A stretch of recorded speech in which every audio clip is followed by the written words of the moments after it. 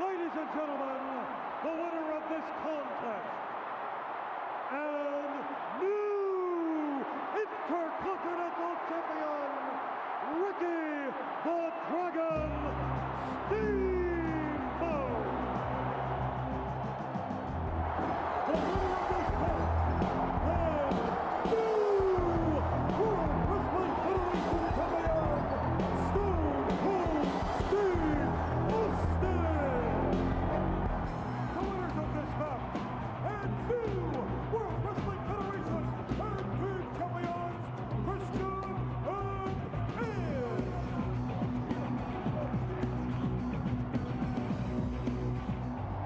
The winner of this bout and the new World Wrestling Federation Women's Champion, Trish Stratus.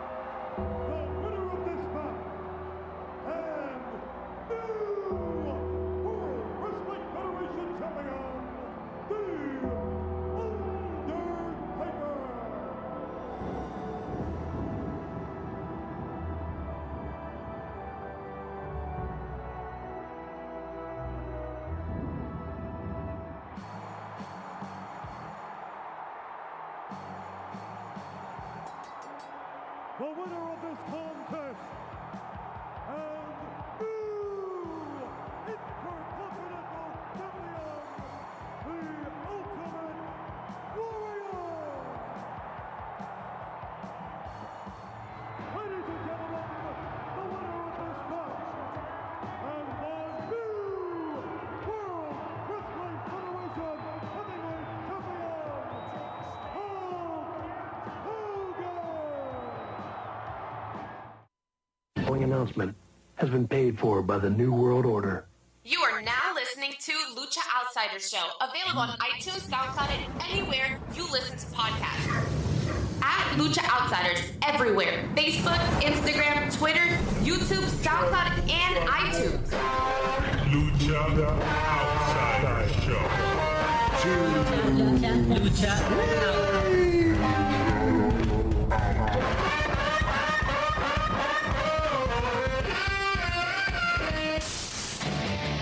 Congratulations.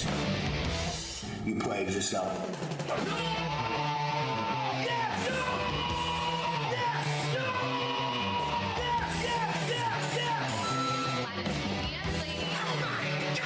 That is a disgusting act. Delete! You just made the list! Couple haters! Congratulations. You played yourself.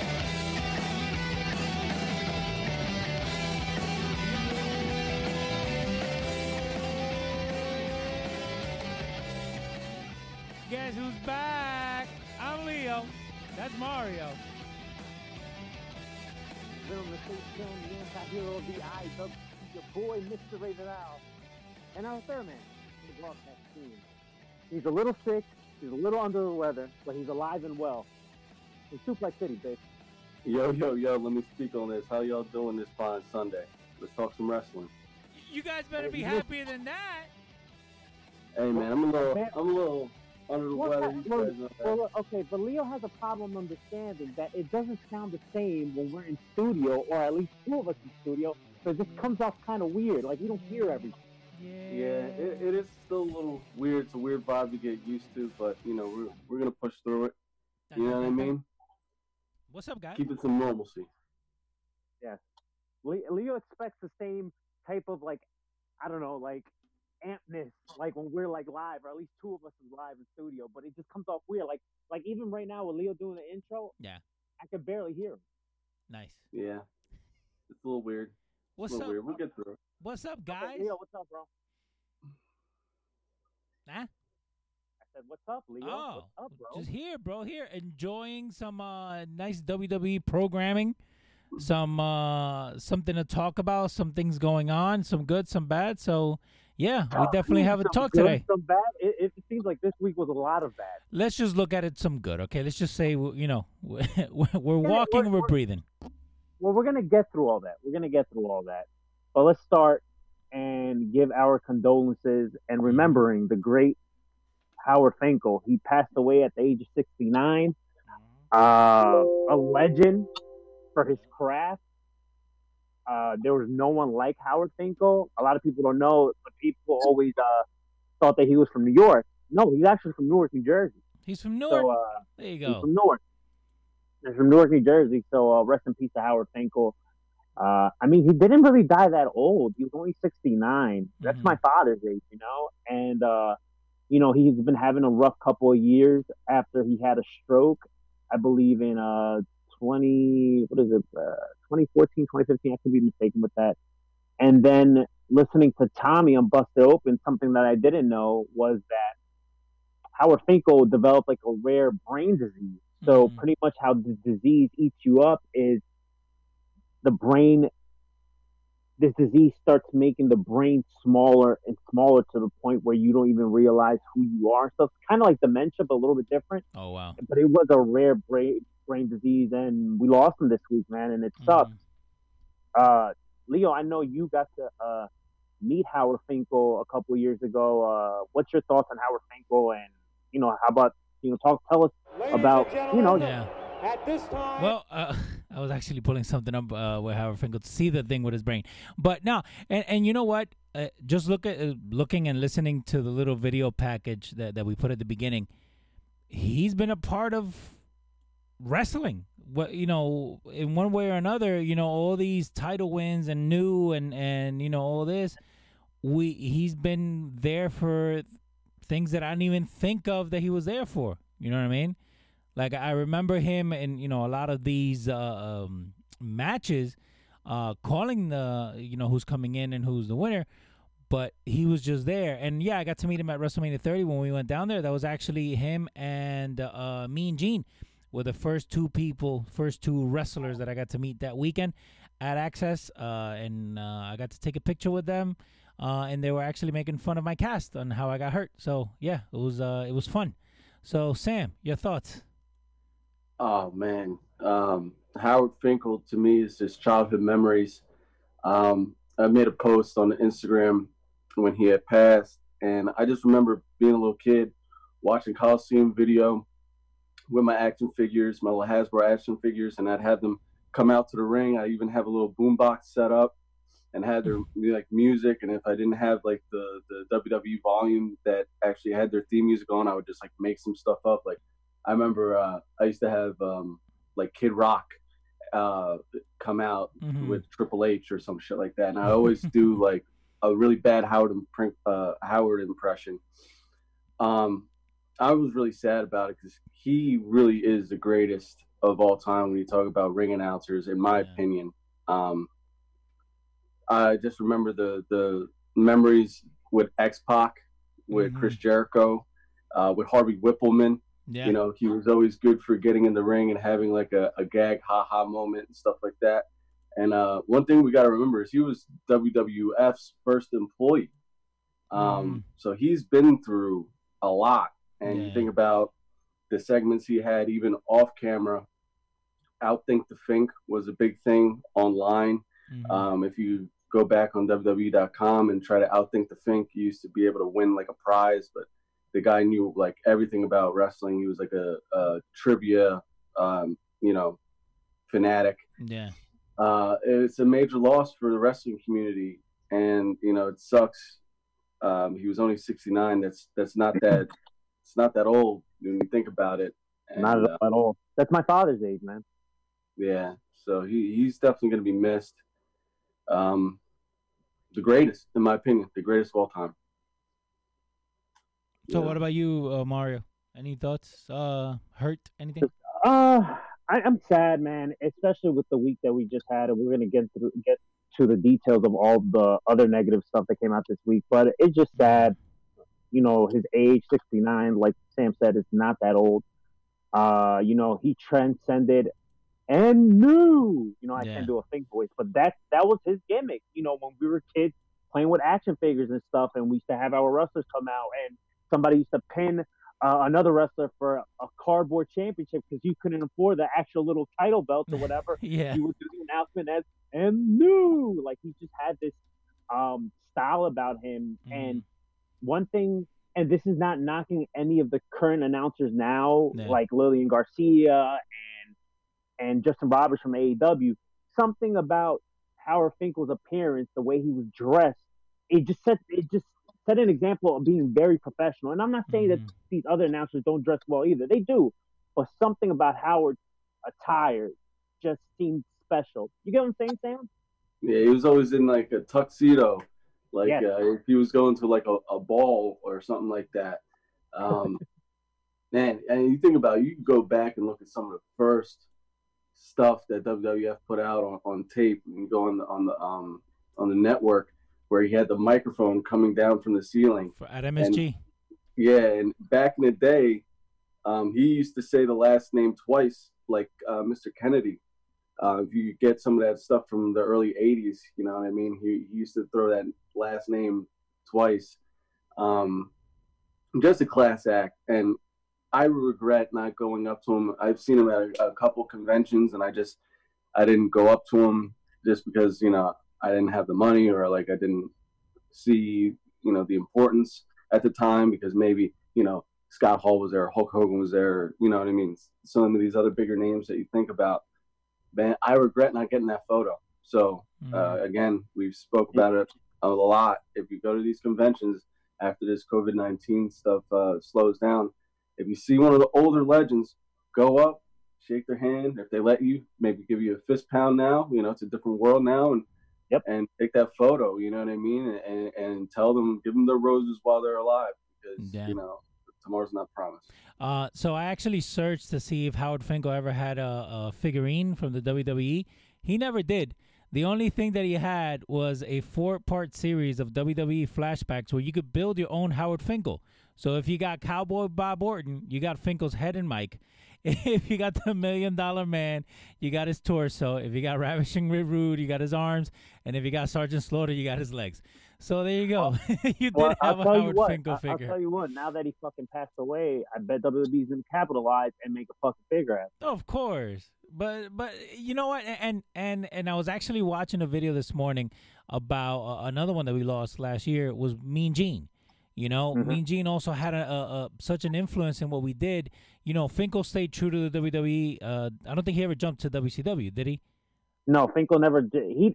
Listen, I'll tell you a story right now. Tommy just said it on Busted Open this week that Tommy gave him a House of Hardcore shirt, right? And he kept telling Howard Finkel, hey, when you get better, you should announce it at the Philadelphia, 2300 Arena. Yeah. And Howard Finkel's response would be like, I'm not doing it, Tommy. Vince is going to get mad. Yeah. So, and you know what? With Mean Gene and Fink, you know, both of those guys, they actually were part of our childhood. And one thing that I did learn this week, too, and Chris Brown, thank you for reminding it. Did you guys hear what happened with Fink and Eddie Guerrero when he passed? Yeah, I read that article. Yeah, I think, where did I listen? I think Vicky. I listened. Vicky said it on her Twitter. Yeah. So if you guys don't you didn't want Eddie to go alone. Yeah. Yep. Yeah, Vicky posted on Twitter. See, I didn't know that either.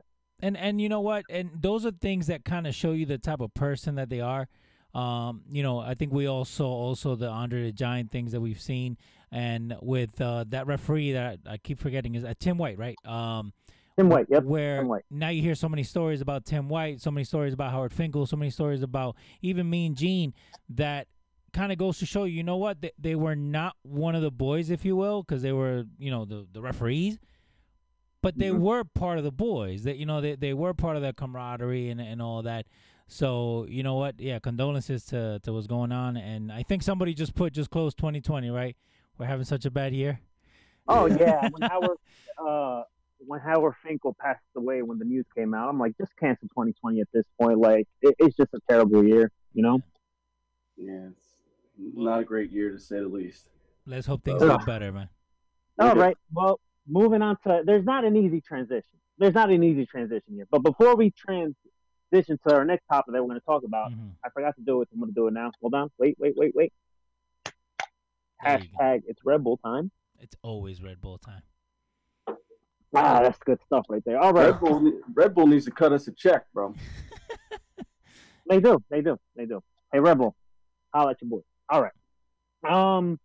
So a lot of releases happened this weekend, and we're gonna go down through the whole list. We're gonna go through every single talent that got released. All right, but not including the talent, but over 100 employees, WWE employees, got also either furloughed or fired, released, whatever you want to call it. It was a sad day on April 15th. That was the day before Howard Finkel passed away, because a lot of people lost their jobs. And man, it's fucked up, because the way I look at it is, on Monday, there's a press release saying that the WWE is now considered an essential, right? So some of these talents, not all of them, some of them were sitting at home, let's be honest here, but some of these talents were still going to work, right? Putting their health on the line, and you were considered an essential, right? Just let me know the day before. Because Linda McMahon is in bed with somebody, let's be honest here, but this ain't a politics show. We're not going to make it a politics show. But they're now considered an essential. And then 2 days later, you get all these people getting fired. So WWE is saving $700,000 estimate per month, right? In savings, they're doing about a $4 million in savings. So 700,000 per month, depending on the talent, roughly. In savings, they're saving about $4 million. If that makes any sense. Okay. So we're gonna go through the list right now of all the people that got clipped, not just talent. So I think what we should do is we should go through every talent, and you want me to go through all the talents now and then kind of pick them one by one to see what their future holds, or do you want to? No, I think if we pick them one by one, we go through them, because ultimately, a lot of them are just gonna keep returning. Because the first thing everybody's gonna say, "Oh, Invasion Angle, AEW," but I don't think fucking stupid. Let me tell you something. If you're one of these idiots that say, "Oh, this is a great pickup for AEW," let's relax. The world's not normalized yet. Nobody's gonna be signing anybody. And for the idiots that are so narrow-minded, like, oh, I only watch WWE and AEW. Do you think these talents care what we watch or what we don't watch? No, they're trying to get paid. So you think AEW is going to offer deals to all of these talents? Absolutely not. You got Impact that's going to offer some of these individuals jobs. MLW, Ring of Honor, which Ring of Honor is paying their employees to this day still, even though they haven't been running shows. New Japan, trust me, they're going to pick up some of these talents too, which also they're paying these employees even though they haven't run any shows. You have all these companies that are going to offer these people deals. Of course. Not just AEW. And let's not act like AEW's roster ain't already jacked. Yeah. There's not much room anymore on the AEW roster. There's only so many spots, you know what I mean? And they only have one show right now. You could say AEW Dark is a show, but really is it? You know what I mean? Like, if you got to go searching for it. I was having this conversation with somebody this past week, and don't get me wrong, I know Joey Janela is getting paid. Good for him. But before he went to AEW, to me, not financially, but wrestling stock as him as a whole, I feel like his wrestling stock has gone down a bit compared to what he was doing in the indies. Yeah. There's a lot of talent on AEW that you either see them in Dark or you really don't see them on Dynamite that much. Well, that's the thing. There's some people that have a stacked roster. And when you add how many 30-something people that were let go, if you will, even if you bring in 5, that's still TV time that you have to fill. Even if you figure 10 minutes each, that's an hour if you just bring in 5. So again, they're not all gonna go to AEW. They're not all gonna go to the next big leagues, if you will. Some of them may be going to Japan. All right, let's go through some names real quick. I think some of them we're going to skim by because we either don't know them or we never see them on TV. Uh-huh. This is a big one. Actually, the news broke out yesterday. Cassius Ohno, a.k.a. Chris Hero. Mm-hmm. They moved into the WWE alumni. And this is kind of a speculation that he got released. Yeah. Cassius Ohno, Chris Hero could actually be playing with the audience and trolling the audience by putting that on his Twitter handle too. So let's say if he's released, I think this is a guy that's been underutilized in WWE. And whether he goes to the Indies, he goes back to Ring of Honor, wherever he goes, hey, I wouldn't even mind seeing him pop up at NWA. Wherever he goes, he's a name that they could do something with. Yeah, absolutely. I feel kind of bad for him because he got the label "good hand" slapped on him, which for people that aren't really aware, what happens is when you're a guy that could go in the ring and make anybody look good with you, if you could pull off a good match with anybody, you get that label slapped on you. Unfortunately, we've seen it happen with Dolph Ziggler and some other talents, and a lot of these talents that we're going to go down the list have that label. So they put him as almost like an enhancement talent. We've seen him get people over like Matt Riddle. I think he had I might be recalling it wrong. He might have had a program with Ricochet when he was in NXT. And he was kind of just sitting in NXT, just kind of helping guys get to that next level, kind of teaching them the ropes and, getting that final polish on them right before they get called up to. He was a gatekeeper. Cassius Ohno was a gatekeeper. Anytime they had like a debuting new talent in NXT that had a lot of buzz behind him, guess who would be doing the job? Chris Hero. Yeah. So. But now, is that a bad thing that they get called a good hand?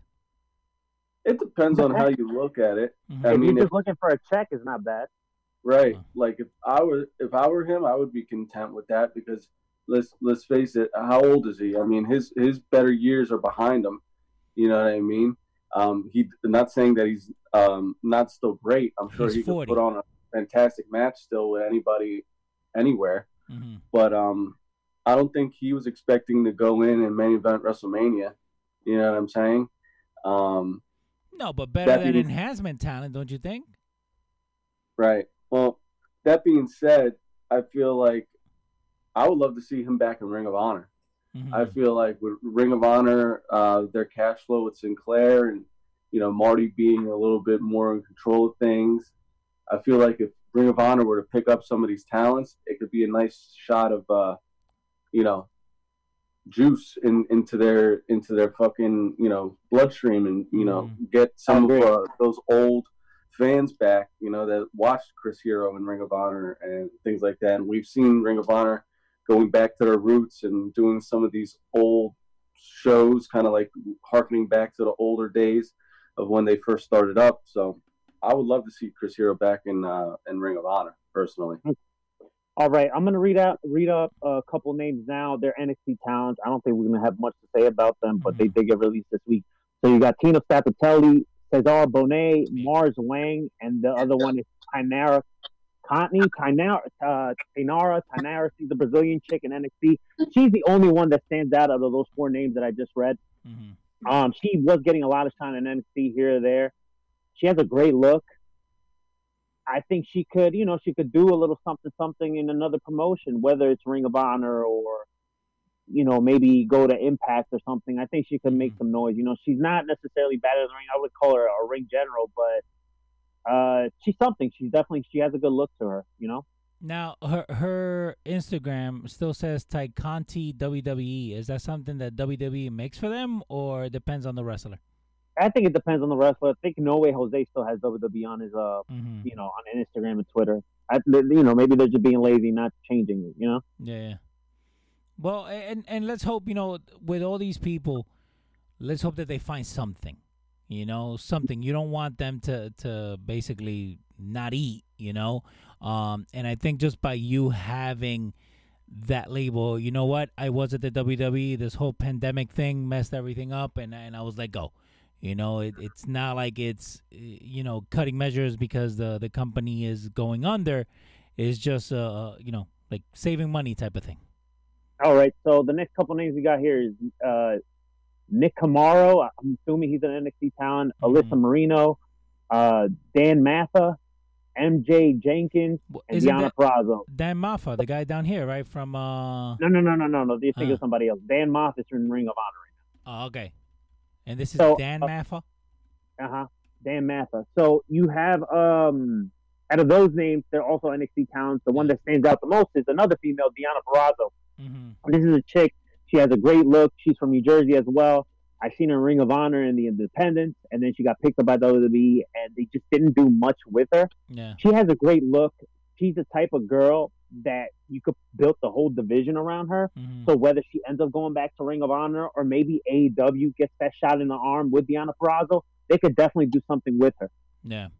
No, Yeah. and let's hope that they do something. Again, going back to what I said before, and again, I think with everything that's going on, I don't think anything is going to go back to normal, if you will, going into next year. So, and again, a lot of this is also acting. So maybe they could transition into something like that. Like I could see Deonna maybe transitioning into something like that because she does have, the look. Sam. For every woman on this list, they don't need to worry because every company besides WWE needs female talent. WWE has the most stacked female roster on the planet, and their male roster, even though they don't utilize their male roster as well as they're doing their female sometimes. I'm not worried for the females on this list because AEW definitely needs female talent. Ring of Honor has their Women of Honor situation going on that definitely needs a shot in the arm. And Impact, I mean, let's be honest, that's where the women's revolution or evolution really started when you think about women's wrestling. So any of these talents that got cut by WWE are going to be fine, I feel like, when you're talking about the women's division. All right, so we got Alexander Jaksic. I'm assuming he's an NXT talent because I don't remember him. He doesn't stand out right now. Mm-hmm. And then we got a big one right here, which I think all of us could have different opinions about him, where he might end up. But that's Rusev. This is a guy that should have been a world champion in WWE. This is a guy that when he was given chicken shit, he made chicken salad out of it. And they just never went full-fledged with him. His biggest shining moment, I think, was having the match with John Cena at WrestleMania 31, which he ended up doing the job in, coming out with the tank and stuff, which was cool. But, man, this is a guy that they just never went all the way with the guy. I don't understand. Going back to Rusev Day with him and Aiden English, which is another guy that got released. When they were Rusev Day tag team, I don't understand why they never put the tag titles on those two. No. They had a good connection together. They were super over. When I was in WrestleMania New Orleans, WrestleMania 34, the loudest pop for Rusev Day was fucking insane. It's probably one of the loudest pops in that whole night. I don't understand why they never pulled the trigger on Rusev Day as a tag team. I don't understand why they never went full force with Rusev. But this guy's over, and whether he goes to New Japan, which I think he could be a monster in, or AEW picks him up, or he just cruises in the indies, this dude's going to get paid. He's always going to be a star, no matter what, whether he's the name Rusev or not, because he's not going to be Rusev anymore. He's something else, which is fine. I think we should support his guy wherever he ends up going.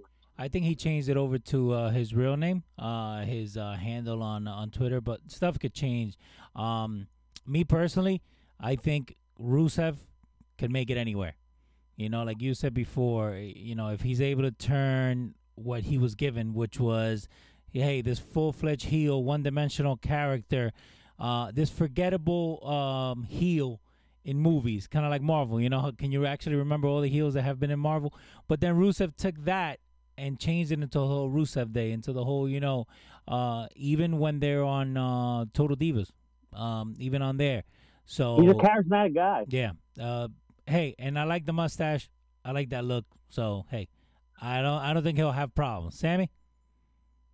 Man, you think about what they actually gave him and what he turned it into. You look at the time frame. They gave him a foreigner, gimmick, a Russian that goes back. That goes back to like the 80s. The whole like Russian deal, because I guess we were having like odds with Putin at the time, and he wasn't even Russian. Yeah. And Vladimir Putin.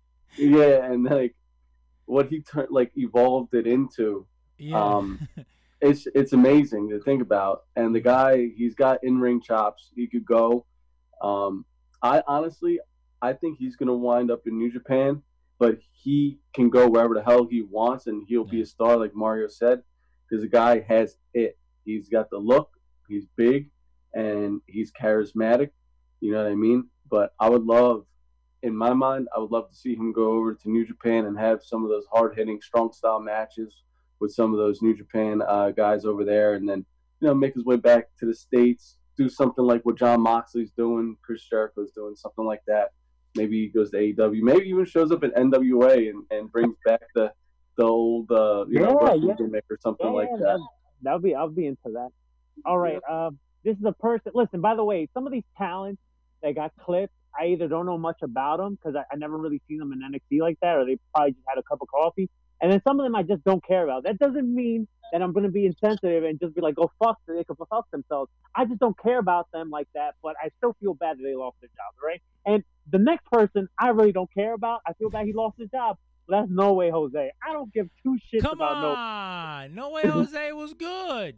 It was terrible, It Leo. was terrible. I think this is another guy that was given shit to work with. He just never had a chance, or I think the fortitude to be able to say, no, I'm not doing half of this stuff. He basically just filled in for that other party guy. I even forget his name. Adam Rose. Adam Rose. He basically just filled in for him. You know, like, hey, we'll get rid of Adam Rose. Hey, do we have anybody else that could kind of do this? Now, with a lot of these people, yeah, you're going to kind of keep seeing the thing over and over again. And also remember, WWE in itself was overstacked because when we started hearing everything about AEW, what WWE did was just sign people just to sign them. Yeah, because they don't want people to leave. They don't want nobody to go to the competition, which it's a shame because a lot of these, and we're going to go through some names that they picked up where they offered them big money deals and they just let them go. It's like, dude, like, it's competition makes the wrestling world better. Yeah, but that's not the way WWE works. So again, now you have a full stacked roster, which you're paying for them to just come and hang out in the back. And if you're an essential work and you're losing money and this and that, of course you're gonna let half of your roster go. Sam, any thoughts on No Way Jose? No way, bro. Okay. All right. We'll put these two together. No Way Jose is gonna be the breakout star of 2021. I called it. No. Okay. You dude? Really? I'm good. I'm all right. Congratulations. There it is. Okay, the next names we got is we'll put them together. Mike Bennett, aka Mike Kanellis, and Maria Kanellis. Mm-hmm.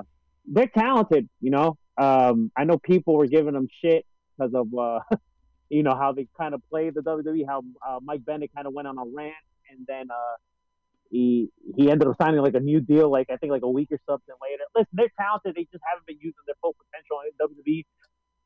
You know, a lot of people remember them in the Kingdom where they were in Ring of Honor. Mm-hmm. Also, they had a great run in Impact Wrestling. So whether he goes back to the Indies or he ends up going back to Impact or maybe even Ring of Honor, I think these two as a pairing, there's something. And, you know, I'll be looking forward to seeing them because they are talented, both of them. And Maria's definitely the Shawn Michaels of the two. Let's be honest. Sam. I think taking a break.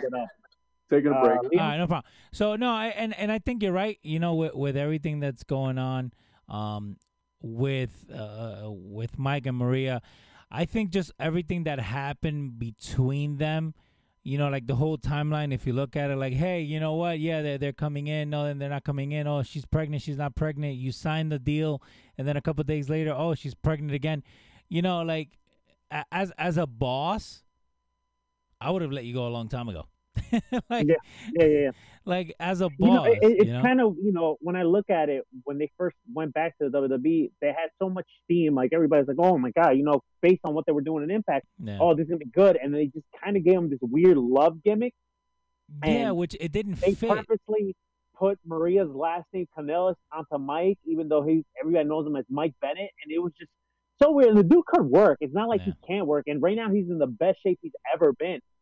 It's just a shame that they really didn't like do much with him. But once again, going back to what you were saying before, WWE just hires all these talents because they don't want them to go anywhere. Yeah.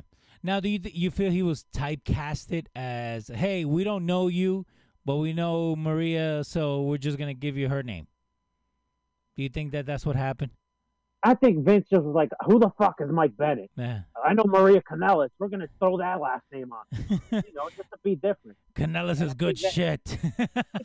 Pretty much, But hopefully, wherever they end up going, they get used right and they kind of take control on their creative. You know what I mean? Because nowadays, when it comes to like AEW, Impact, MLW, and Ring of Honor, pretty much every company except WWE, they have a little say in how they want to be portrayed, and they give them a little bit more leeway for these talents. So what do you think about that, Sammy? All right, so this is what I got to say about it. Mike Kanellis and some of these other guys, and even some of the guys that are still on the roster, he's a victim of the WWE dropping the ball with the Cruiserweight division. When they started this Cruiserweight division, they started it off really great with the tournament and everything like that. Yeah. Then they bring it on the Raw. They change the rope color to purple. They give it a purple title. People are like, oh, this is a popcorn match. They did the complete opposite of what WCW did with the Cruiserweights. Mm-hmm. And it almost became like an afterthought. When you saw those purple ropes go up, it was like, all right, let me go to the bathroom. Let me go get some popcorn. Let me see if I could get a souvenir cup. You know what I mean? And let me get a John Cena foam hand. Yeah. Hey man, it's gonna be worth money. Wow, 20 years from now. What you fucking left at the arena? I know. Some kid is enjoying that right now. I it's hope. Gonna be worth money for some kid. Yeah. Anyway, that was a good deal, man. $5 for a foam hand. You can't go wrong with that. Anyway. No, the best deal was free when they found it when you dropped it. Yeah. Guy, bro. Yeah. Anyway. Poor Mike Kanellis, you know what I mean? He, he had a little bit of a drug problem. He got his act together, and it could have been a really great comeback story had they gone with it. But then they went the complete opposite way with it, I guess, when he re-signed, and then they found out that she was pregnant, and then turned him into like this cuck character, which is Repug. Yeah, and I kind of feel for the guy because everybody's human, everybody makes mistakes and things like that. But again, this goes back to WWE just not doing the right thing when you talk about the Cruiserweight division. And you see that they're trying to fix, you know what I mean? They changed the belt color. They got a tournament going on now, and it's taken a little bit more seriously. But and it's staying on NXT, which is probably where it should have stayed to begin with. They're trying to fix it, but I don't know. It might be too late, especially now that you got, Mike gone. You got I don't want to jump ahead, but you got Leo Rush gone. You got a bunch of these guys that were the big names of the Cruiserweight division coming into it. They're not there no more. You know what I mean? Do you think, Sam, and you're talking about the Cruiserweight division with NXT and everything, do you think that a lot of the time that division, like, and this is why I say, right? So in WCW, it didn't feel like the flavor of the month. In WCW, it was like, we're going to stick to this because we know it's going to work, and we're going to work through it. We may not have great matches because we all remember, the Rey Mysterios and Eddies and the Jerichos, but maybe you don't remember those shitty matches with, the fat guy. I don't know. But at the end of the day, what I'm saying is this: they had some midgets in the Cruiserweight division in WCW. Bro, Leo, I don't know what the fuck. Listen, you're talking about, but listen. In WWE, the Cruiserweight division, okay, feels like the flavor of the month. Like they'll stay on it for a month, 2 months, 3 months, but then they'll move away from it, and then it'll become an afterthought. Whereas in ECW and WCW, the Cruiserweight division was there. It wasn't like, hey, we're going to wake up today and we're going to change the ropes. Hey, we're going to wake up today, we're going to change the title. Hey, we're going to wake up today and change half of the roster. It never felt that way. In WWE, it does. They didn't isolate the division on an island. But that's what I'm saying. Do you feel like WWE treats this whole division as a flavor of the month? Well, they put that stigma on it in the beginning, and now that they're not doing that anymore, and they kind of moved it in NXT, which they should have done to begin with. Mm-hmm. Now they're starting to kind of build the foundation once again. But kind of like what Sam said is like you kind of lost a lot of those big shining stars in the Cruiserweight division. Now, I still don't think that the Cruiserweight division is going to fail, especially in NXT. And we're going to talk about the Cruiserweight division later because they got some big names right now in the tournament. But when they first revamped it, they brought this new cruiserweight division out. The worst thing they did was isolate it on an island. All right? That's the worst thing they did. So they doomed it to begin with. Yeah, and especially like leaving 205 Live to be taped after SmackDown. Why would you do that? Yeah, and then going with the excuse, well, if they're that good, then the people will stay. The people don't know them, bro. Yeah. You know what I mean? They don't know. You gotta build these stars. All right, so let's talk about these two next talents that a lot of us didn't even know they were still employed, and that's Primo and Epico. They're great in the ring, but let's be honest here. The second Carlito got let go, these two were doomed. Because the main star of the family, Carlito, he wasn't there no more. So they gave these two the worst gimmick. Puerto Rican hotel salesman. Then you had Los Matadors. They were in masks, the Matadors. They were giving shit all the time. So I was thinking to myself today, when I was looking through this list, I was thinking to myself, all right, Primo and Epico, I know they're in Puerto Rico right now. They're helping their dad at WWC, the World Wrestling Council. And I'm thinking, like, okay, if they were doing something in the States, what they would do, right? So I'm going through every promotion, right? And I'm thinking, like, where can they go or whatever? I'm like, could they do a little run in Ring of Honor? Yeah. I don't see them going to AEW. Could they potentially go to Impact? Maybe. I'm thinking. And the one that stands out the most, especially right now, I already have their first booking idea. If I was to be a booker for Primo and Epico, you know where they should go? And they should go to MLW.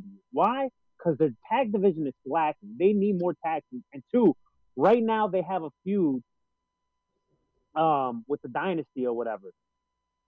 The Dynasty right now, they need someone to challenge them, right? And I think these two would be the perfect opponents for the Dynasty. Yeah, I could definitely see that, bro. Them coming to save the day one day when Savio Vega down. Savio Vega keeps getting attacked, because my man Rich Holiday thinks he's the Caribbean champion or whatever.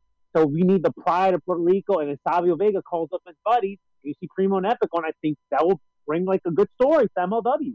Yeah, I would love to see that. That's definitely like fantasy dream match booking right there, and it works perfect with the storyline. But in my opinion, I don't see them coming off the island of Puerto Rico, man. They're very comfortable. You know what I mean? They're bad promotion and things like that. We saw the same thing with Carlito when he got let go. He made a couple indie bookings, but he never really jumped back into the full swing of things.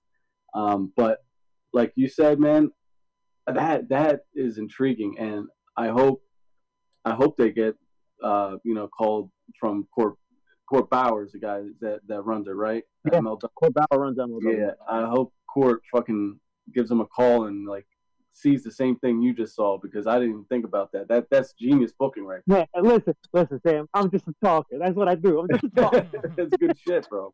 All right. Let's go with Leo, any thoughts on Primo and Epico before we move on?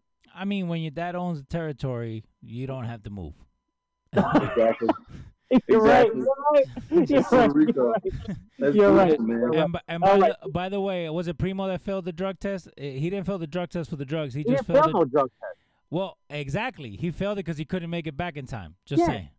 And they didn't want to pay for his flight. Just saying. Just want to make sure we put that out there before reports say. Go. So let's move on to another name. Listen, I'm gonna be honest with you. I don't care too much about this guy, but I do hope to see somebody pick him up, and maybe he could be like a muscle or a heavy for someone. And that's Rowan. To me, he was the weakest guy in the Wyatt family. We knew when he was tagging with Luke Harper. Luke was, Brody Lee was the Shawn Michaels of the two. Him with Daniel Bryan was cool because he was a heavy for Daniel Bryan. But man, this guy is another guy that is just like, I don't get it, man. He seems like a great dude. I'm not saying he's terrible in the ring, because I think one of the best matches happened not too long ago. I think it happened in 2019 when he had that no DQ match with Roman Reigns. Yeah. He can work. I won't say he's the best worker, but the dude can work, and maybe he can end up in another promotion, be the heavy for somebody, Yeah.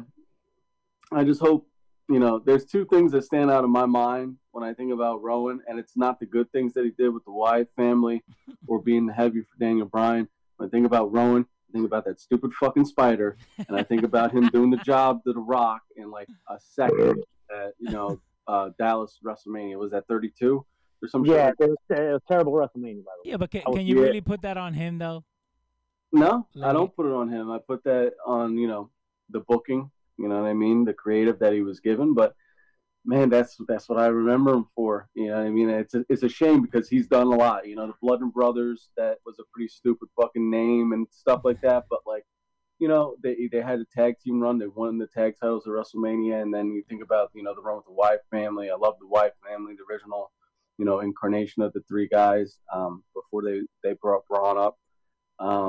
And even when they brought Braun up, it was all right. But, yeah, and even his heavy work with Daniel Bryan was good stuff. But, man, that fucking spider and doing the job just stands out to me real, like, doing the job to The Rock real quick. You know what I mean? It's just like, There's not much you could do rock after bottom, the spider. boom, 1, 2, 3. Okay.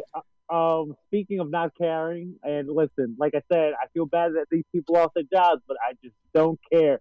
And this person has been in the indies, has been making a name for herself in the independents before she signed to the WWE. But in my opinion, her whole WWE run has been a total, complete bust. And that's Sarah Logan. No disrespect to her, but she does nothing for me. I know she has a previous career in the independents before signing to the WWE. But man, when I tell you, she to me is like Apollo Crews. When I see them in my TV, I just want to change the channel because I don't give a shit. You didn't like the face paint? It's terrible. Yeah, she's a baby. She's young. I could see her coming back down the line once she gets a little bit of the greenness. Once she starts ripening up, she needs a little bit more time in the oven, if you will. She's just not ready yet. She doesn't have it. She could find it. She just needs more experience. And I think, like I said earlier, she'll have no problem finding work because she has the experience of working in WWE, and that goes a long way when you talk about some of these other companies, going out there in front of a live crowd and things like that. Some of these other companies tape their shows. So, having that WWE experience goes a long way. She'll have no problem finding work in AEW, Ring of Honor, Impact. If she wants to go make that trip to New Japan, she can do that as well. She could just do indie bookings and still learn on the ropes, just doing these little independent promotions. You talk about WrestlePro or HOG or some of these other like little rinky-dink promotions all around the country, and sharpen them teeth up and come back.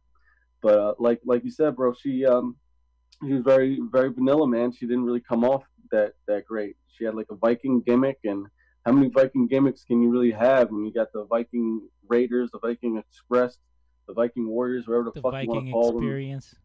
them? Yeah, and Riot Squad was good, but they broke them up, and she kind of just fell flat. She was the one that really just didn't stand out. When she was like you just said, she was the one that didn't stand out. When you looked at the Riot Squad, you either looked at Ruby Riott or you looked at Liv Morgan. That's it.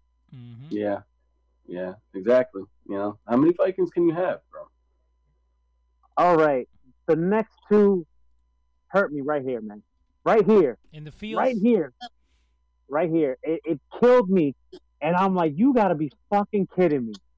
You offered them all this type of money, they resign, and then you just let them go like that after they were in one of the main events of WrestleMania, and that's the Good Brothers, Carl Anderson, Luke Gallows. Man, this one killed me because it's like, fuck. You're not they the only just lost one. their job, and they're not gonna. It's not like they're gonna have a hard time finding work because New Japan is. Gato's making that phone call right now to Carl Anderson and Luke Gallows, like, yo, we want you guys back. But man, and I feel bad for AJ. They started doing something with the OC. Now, by the way, when that OC merch goes on clearance, I'm copying the shirt. Yeah. But and also remember, they win the cup, the tag team cup, the best tag team in the world. They won the cup. So I mean, the cup doesn't really mean it. But what I'm saying is you're right. With all the money that again, but I think the underlying out of all this is that you just sign guys so they don't go somewhere else. Like with Anderson and Gallows, at least you were using them, but you weren't using them like what you signed them to use them for. They were misused the second they got there. You know, they paired him up with AJ, which was great. I think they won the tag titles twice. But man, they could have done so much more with them. Especially, think about it. WWE had a lot of main players from the Bullet Club at the same time. AJ Styles, the Good Brothers, Finn Balor. If you want to throw Adam Cole in there, they had major players in the Bullet Club, and they couldn't put them the fuck together. Yeah. Why? I'll tell you why. Because Vince didn't think of it. And Vince didn't think of it. It comes from outside of the WWE. His biggest fear is for people to watch stuff that's not WWE related. So you harken back to a group that's coming from New Japan, it's coming from Ring of Honor and all these other promotions, and you bring it to WWE, and then you have somebody like us tell some of these WWE fans that just watch WWE product, hey, this happened before in this promotion. And they go, oh, let me go check that out. And they go get the New Japan World app, and next thing you know, they're tuning in to New Japan more than they're turning into WWE. That's Vince McMahon's biggest fear. So why would you even call it the OC? Why would you even call it the original? Why would you even call it the club? Yeah, they're still playing off the club. Yeah. I think it got to a point. What do we do with these guys? What are we going to do with them? I feel bad also for AJ, because AJ, went on his Mixer account, which is like a gaming type streaming shit, and he's heartbroken about it. He's devastated, saying like, I feel like I failed as a big brother because I saw them as my little brothers, their family, and I couldn't do anything to prevent this. He feels terrible. Yeah, well, it like I said, it comes down to creative, you know what I mean? And they probably, you can't even blame creative all the time. It comes down to Vince. They probably were pushing for this and pushing for it, and then finally Vince gave in and was like, all right, fine, we'll call them the club. We can't call them Bullet Club because that's already trademarked. I will have any bullets on my goddamn screen. You know what I mean? We've got to have a piece. We'll just call them the club. And it comes down to like, what do we do with these guys? If you don't go to their Bullet Club or, roots, what were they going to do? They were just going to flounder. You know what I mean? I threw the theory out there. I'm not sure if you were on the show yet, but I remember a year or two ago, WWE trademarked again the NWO, and I'm like, yo, just make a new NWO and put them all together. That would have been dope. You want to counter Bullet Club? You want to counter the Bullet Club shirts? When you think of stables, you think of number one stables in the world. Some people will say the Horsemen, but a lot of people will say the NWO before DX. Now it probably goes back to what you're saying too. Well, Vince didn't create that, so why would I want to use the NWO? Yeah. But you own it. Yeah, and then they already tried with Shawn and I think Big Show and but that was a different time, and it was already watered down. But if you get guys that weren't in the Bullet Club, like those four guys that I just named, and throw an NWO shirt, or let's say Eric Bischoff gives them the rub, saying I'm gonna take do something. They could have done so much creative, but yeah. Yeah, they're getting creative now. I guess we'll touch on that later. They're finally getting creative now because they're being forced to. But yeah, we'll talk about that in a bit. Yeah, I feel bad for the Good Brothers because it comes down to exactly what we were just talking about. Vince didn't really create them. You know what I mean? He had Luke for a little bit when he was in the Straight Edge Society, and before that he was doing the Festus gimmick. But it sucks because they came in with that stigma of they're already over.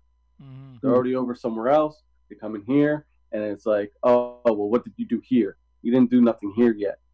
You know what I mean? And I feel like they were doomed from the beginning. Yeah, but there's a reason why you signed them, and if you sign somebody, which that's the ball that you drop 90% of the time. If we're gonna sign you, Sam, for what you know how to do, and what works for you, and then we're gonna change it and say, oh, why can't you get the same reaction you got before?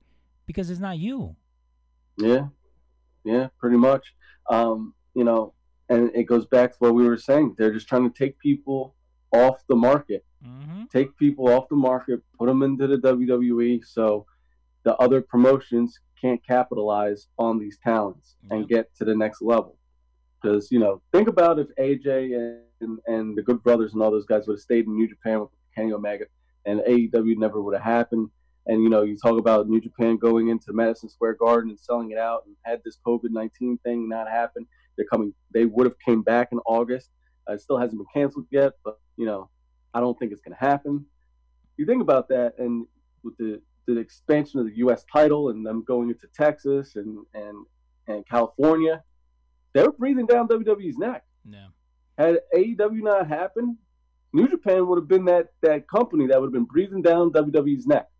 So where do you see the Good Brothers there, Sam? Oh, New Japan. There's no question or doubt in my mind they're going to pop up back in New Japan. Carl Anderson already put out a teaser of the returning of the Machine Gun. So he's already throwing out teasers out there. So I think all signs point to New Japan. Nice. Yeah. They're comfortable there. They still got a bunch of friends there. You know, Gato's the booker over there.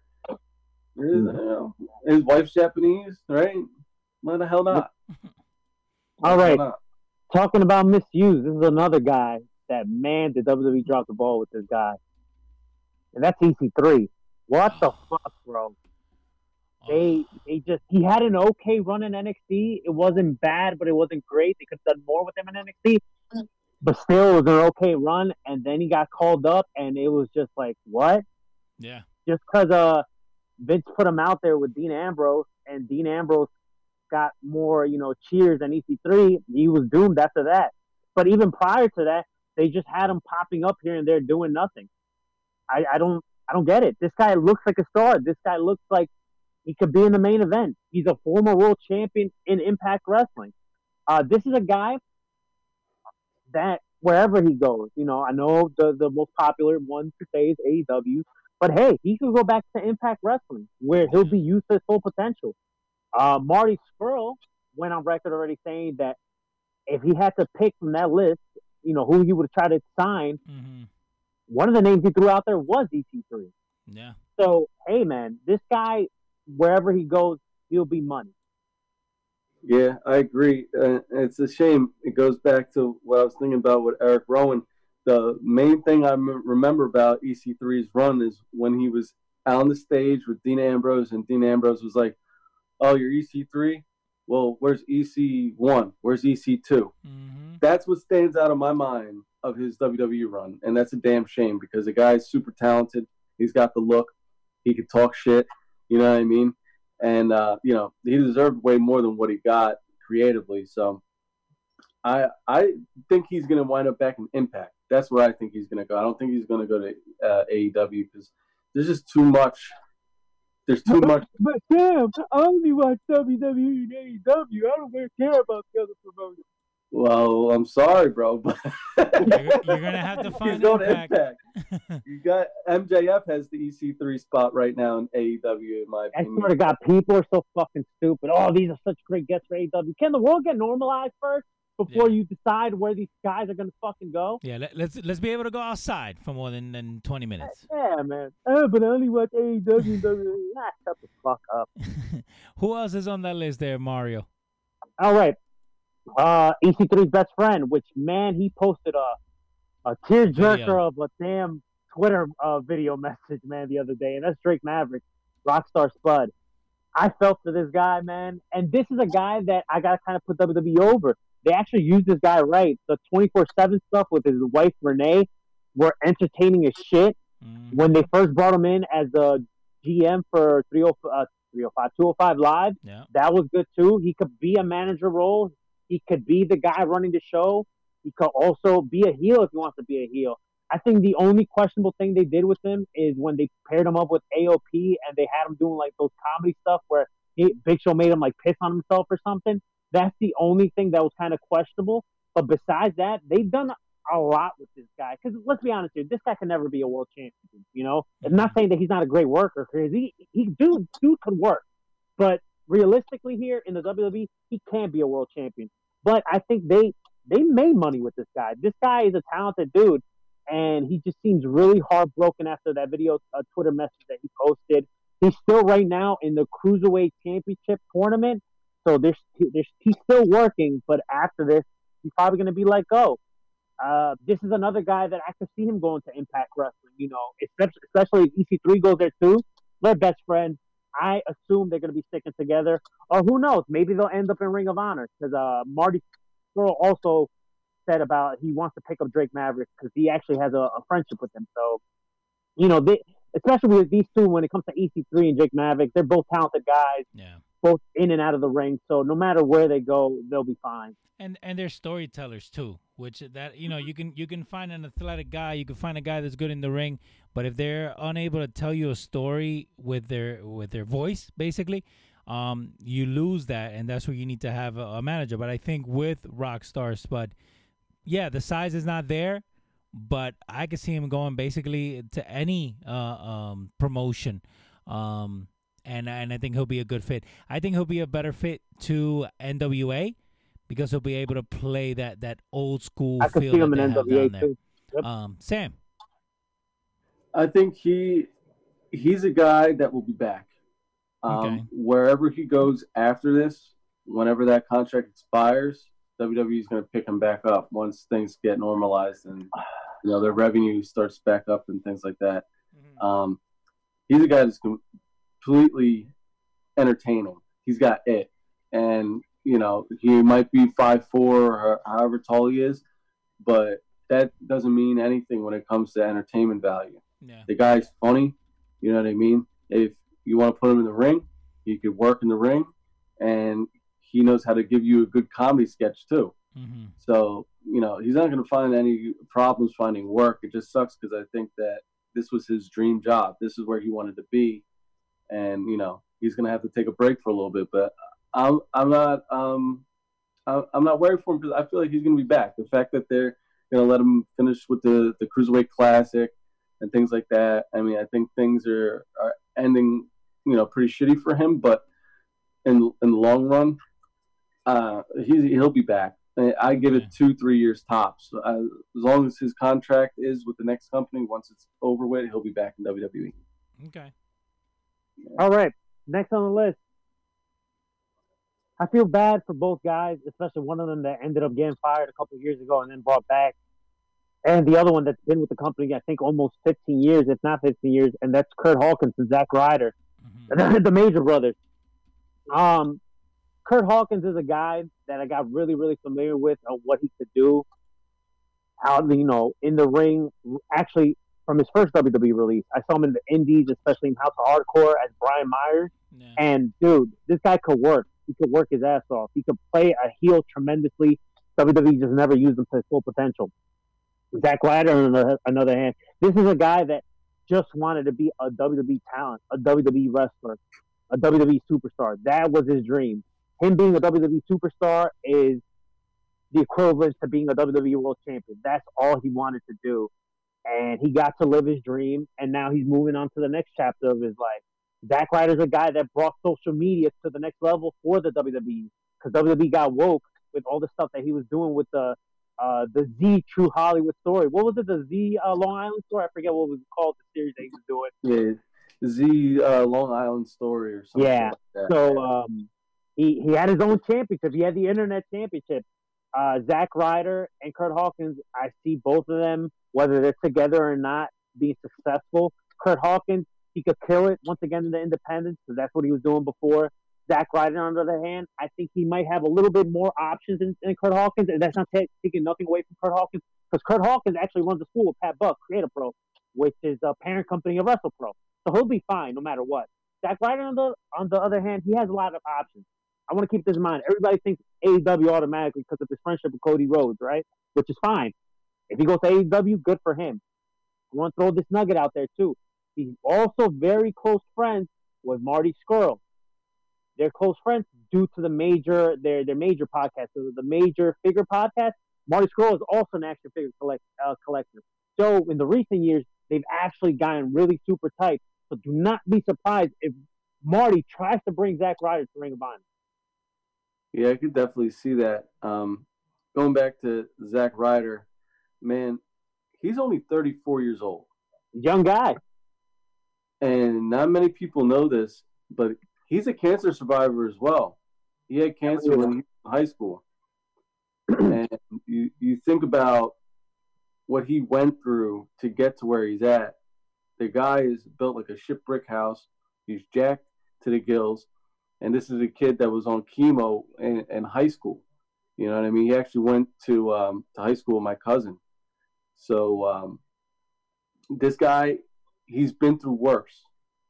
And he survived it. And he'll get through this, this flat plateau of his career right now. You think about his run in WWE. He did a lot, man. He did so much so that he's one title shy of being a Grand Slam champion.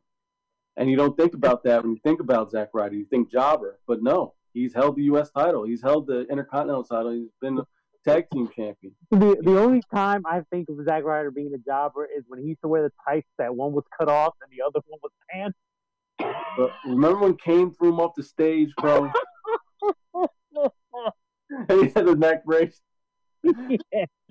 And you think about these moments where he wins the title at WrestleMania 32 in the ladder match, and his dad comes in the ring, yep, puts a cowboy hat on, and throws a cowboy hat on. And he just on. throws it off. He's like, get this stupid shit off me. Yeah. You know, he probably looked back at that moment and wish he put the cowboy hat on, down the line. But anyway, he's going to be fine, man. He's going to be fine. And you know what? Like I said, 34 years old, he'll be back. And I think that he'll be a Grand Slam champion. I really do. Because he was getting over with that Z Long Island story. And WWE just didn't understand it, didn't go with it, I remember me and my buddy made woo woo woo headbands because they weren't selling them on the shop, and we went down to Washington D.C. and we watched Capital Punishment second row. We had woo woo woo signs. What an atrocious pay-per-view! It was terrible. If you go back and watch it, you could spot me. I'm second row ringside, and we got the woo woo woo signs. And my buddy had a sign that said Vince fears Ryder, and they took it. They took it from him. Well, don't forget The Rock's first match back at the Garden Survivor Series when he was tagging with John Cena versus R-Truth and The Miz. The Rock cut a promo at the end of the show, and everybody was saying, "We want Ryder" at the Garden, and The Rock gave him the rub. Yeah. The Rock said, "I love Ryder too." This guy knows how to get over. It's just going back to, Vince not understanding things, or, whether it's his decision or not. They just didn't go with him. And when he leaves, now that he's gone, he's going to get over. This guy, in the next 2 to 3 years, may be one of the biggest names in wrestling that's not involved in WWE. All right. Remember I said that. In 2 to 3 years, we're going to be talking about Zack Ryder still. Who, AC Spencer? I mean, AC Penske? AC Penske. I don't know what AC Penske is. I don't know what name he's going to go by when he goes onto the independent scene. I mean, his real name, his shoot name isn't bad. It could be a wrestler name. It's Matt Cordova. Yeah. Right. Listen, Zack Ryder, would I want to see him back in the WWE? Of course, because that's his dream job. But at the same time, I don't ever see him being a world champion in that company. But he could be a world champion somewhere else. He could be a world champion in Ring of Honor. He could be a world champion in NWA. He could be a world champion in MLW or Impact. I just don't see him being a world champion in WWE. There's no way. Even if he comes back like Christian did when he went away and then became world champion, then came back. I don't know, man. I feel like, we've seen Stranger Things. Jinder Mahal. We have seen Stranger Things. I just don't see him being a world champion in WWE. Any other company, absolutely. But hey, man, I could be proven wrong. I just don't see it happening. But I can see him world champion anywhere else, though. Okay. Yeah. I want people to understand, too, that just because you're a world champion in Ring of Honor, that you're still a world champion, or whatever company it is. I want people to understand that. Like, people have this stigma like, oh, only in WWE the world championship matters. Go fuck you. Go fuck yourself. That's true. But I really feel like he might come back down the line, get that Jinder Mahal, Drew McIntyre treatment where he'll get the title down the line. As for he needs to get jacked. As for what's the kid's name that he tags with? Kurt Hawkins. Kurt Hawkins. As for Kurt Hawkins, like you said, he's gonna be fine. He's got WrestlePro and things like that. I don't think that he's gonna make that much noise on the independent scene because he's already been there. But he does great heel work, like you said. I think we're gonna see him pop up in House of Hardcore a bunch. I think you're gonna see him working with his school and things like that. And he'll be fine. He knows how to make a living. but I don't think he's the Marty Jannetty of the group, in my opinion. You know what I mean? Zach, he could be next level. As for Kurt, he's a good hand. No disrespect. All right, let's talk about the next person on this list, Heath Slater. They finally got rid of the last dying member in Nexus in the WWE. The last guy. I thought you were gonna say 3MB. Yeah, but no, I know. You go through all the Nexus people. He's the only one. Is Otunga still there? I mean, yeah, but he's not wrestling anymore. Yeah, no, he's like counsel to the WWE or something like that. He's their lawyer now. Heath Slater's another guy that he's a great hand. He could work. He could talk on the mic. But, for many reasons, they didn't see him more than what he was. He did beat Seth Rollins on a Raw one night. Yeah. I want people to remember that. And he's got kids. This is a guy that, wherever he goes, he could be a star. Now, this is a guy that I hope he does what Drew and Jinder Mahal did. Kill it out in the Indies and come back super jacked. Yeah. Yeah. He has to do that. And this is what you missed out on, He has to do that. That's the only plausible storyline that you have to follow. You know what I mean? Like, you had two guys that were the comedy group with you, that were let go, that both of them got jacked, both of them started killing it, both of them came back as a threat, and now as of the last WrestleMania are both, they both won the championship. So, hey, if you're gonna follow this, you have to go and get jacked. You got released, you should be on the phone with the Maharaja, like right now. What did you do? You know what I mean? Like, start your training the second after they hung up with you. That's what I think Heath Slater should do, and then he can go wherever he wants. Because he gets jacked, WWE wants him back. And by the way, his new shirt on Pro Wrestling Tees is awesome. Says, "I got fired." Yeah, I saw that. So, Sam, where do you see Heath Slater going? I feel bad for him because I feel like he was held back because of his cosmetic look. Going back to, the Jinder Mahal, McIntyre thing. Mm-hmm. He needs to get jacked. He needs to do what they did. But this guy can talk shit. He's a great heel. You think about when he was doing the one-man band, baby, and all this shit. Yeah.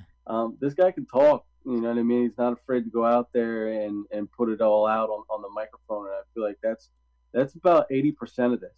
You know what I mean? Like, you could be great in the ring and do all the flips and things like that, but if you don't connect to the fans, if you can't get them emotionally invested, look at Ricochet. Mm-hmm. Look at Apollo Crews.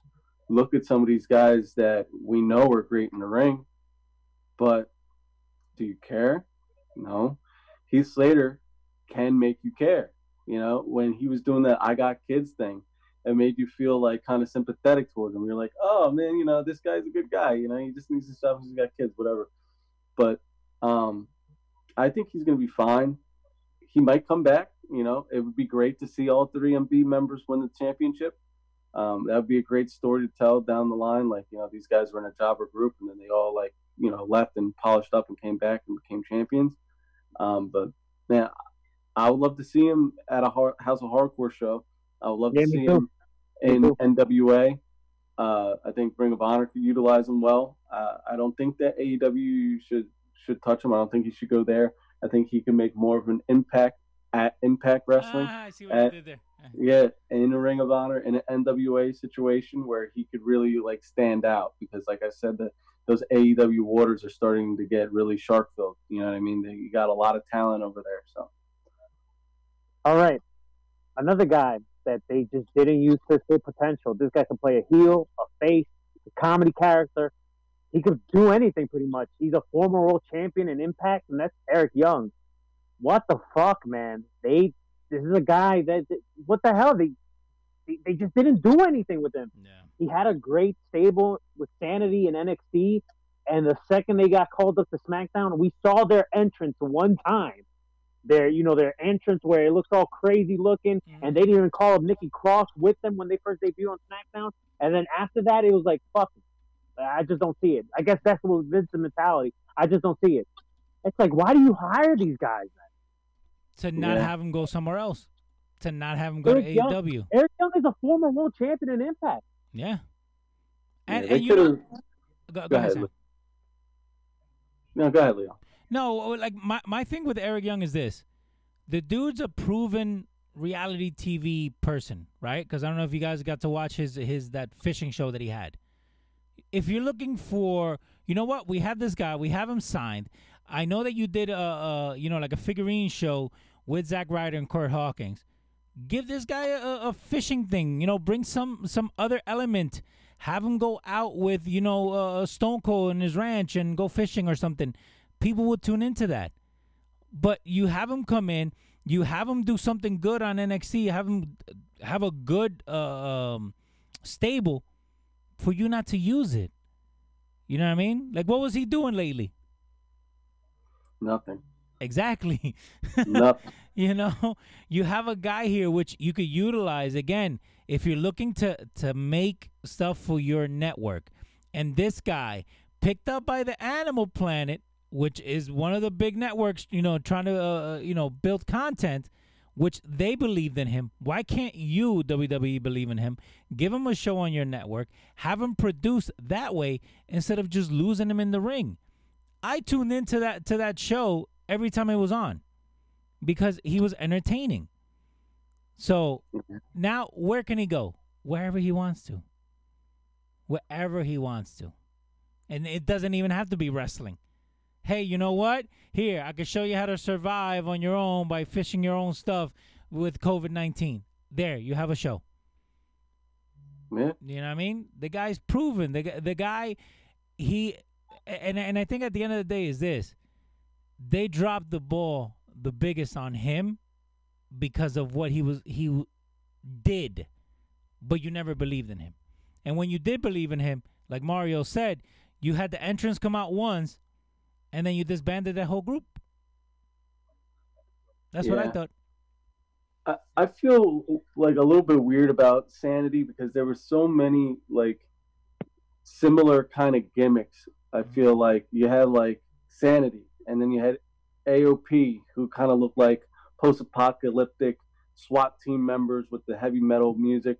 And then you got the Forgotten Sons that just got called up to SmackDown. The Forgotten Sons. You got, and I mean, at the time that Sanity was running NXT, the Wyatts are still a thing.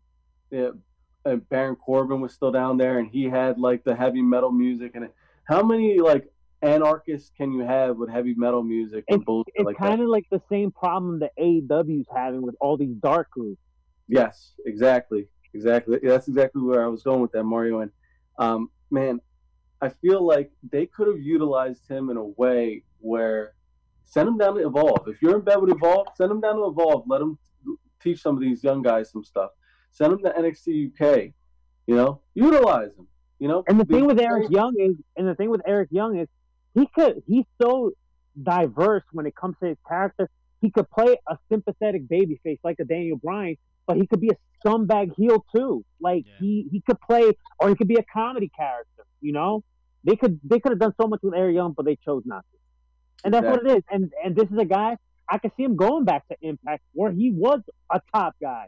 He could maybe go to Ring of Honor. He could do the Independents for a while. With him, I don't see him going to AEW, but I can see him going to a lot of different other places. Yeah, exactly. I was saying that you could send him to NXT UK, and the UK fans, they love wrestling. They know who he is. If he would have walked through there, they would have fucking lost their minds. You know what I mean? Yep. It sucks that they didn't use him right, but in the end, he'll be fine. All right. The last person on when it comes to talent, and we're going to talk about this, Lio Rush. Talented dude, super, super young. Whatever he decides to do, that's pretty much on him. It's been reported all over the dirt sheets that he might have a little bit of an attitude problem. He has a big chip on his shoulder. He is a young guy. I personally do not see him in AEW. And it's not because AEW wouldn't want him. I just feel on how his character is, he's very outspoken. Maybe AEW isn't for him. I could see him you know what Lio Rush reminds me of? He reminds me a lot of Sami Callihan in the sense that he's very outspoken. He doesn't take shit from anyone. He calls a spade how a spade is. WWE failed Lio Rush. All right? Yeah, maybe he had a chip on his shoulder. Yeah, maybe he had a bit of a character. He thought he was better than what he was. But you see the dude? The dude could go. He's a little Ricochet, except he could talk. Yeah. I feel like his booking was a little bit weird. You pair him with Bobby Lashley, eventually it was a great thing, but we know how Lio Rush, and we know he's a worker, and we know what he could do. He shouldn't be jobbing out to some of these guys when he was Bobby Lashley's manager. And then they finally put him in NXT. They put the title on him, but he didn't even have a memorable run. They put the Cruiserweight Championship on him. They took that title away from him so quick. So I think he was just fed up with the system. He thought that the WWE system failed him, just like Sami Callihan did back when he was in WWE. I feel like a guy like Lio Rush could go to Impact Wrestling, could go to an NWA, could go to a Ring of Honor, where the system ain't necessarily on top of you. I'm not saying the system ain't on top of you in AEW, but let's be honest here. AEW, there are some people you got to answer to, and I don't think Lio Rush might want to necessarily deal with that. Maybe not yet. That's my opinion. Yeah, I feel like they should have never split him and Bobby Lashley up, because I felt it worked great for the both of them. I felt like it made you hate Bobby Lashley more, and it definitely, let Lio shine in his best role, which is a shit talker. Man, it just sucks because I feel like Bobby Lashley could probably be at the next level if they would have kept those two together. But now he's jobbing out to Aleister Black at WrestleMania in like a mid-card match that nobody cares about. I'm surprised they didn't fire him. Yeah, because what is he really doing? You know what I mean? The whole line. It's crazy to say that Bobby Lashley, and keep in mind, he already had a prior WWE run, right? They booked him like Brock Lesnar in Impact Wrestling. Which is what you had to do. Impact World Champion. And then they bring him back to the WWE and did nothing with him. I think everybody would love to see Brock versus Bobby.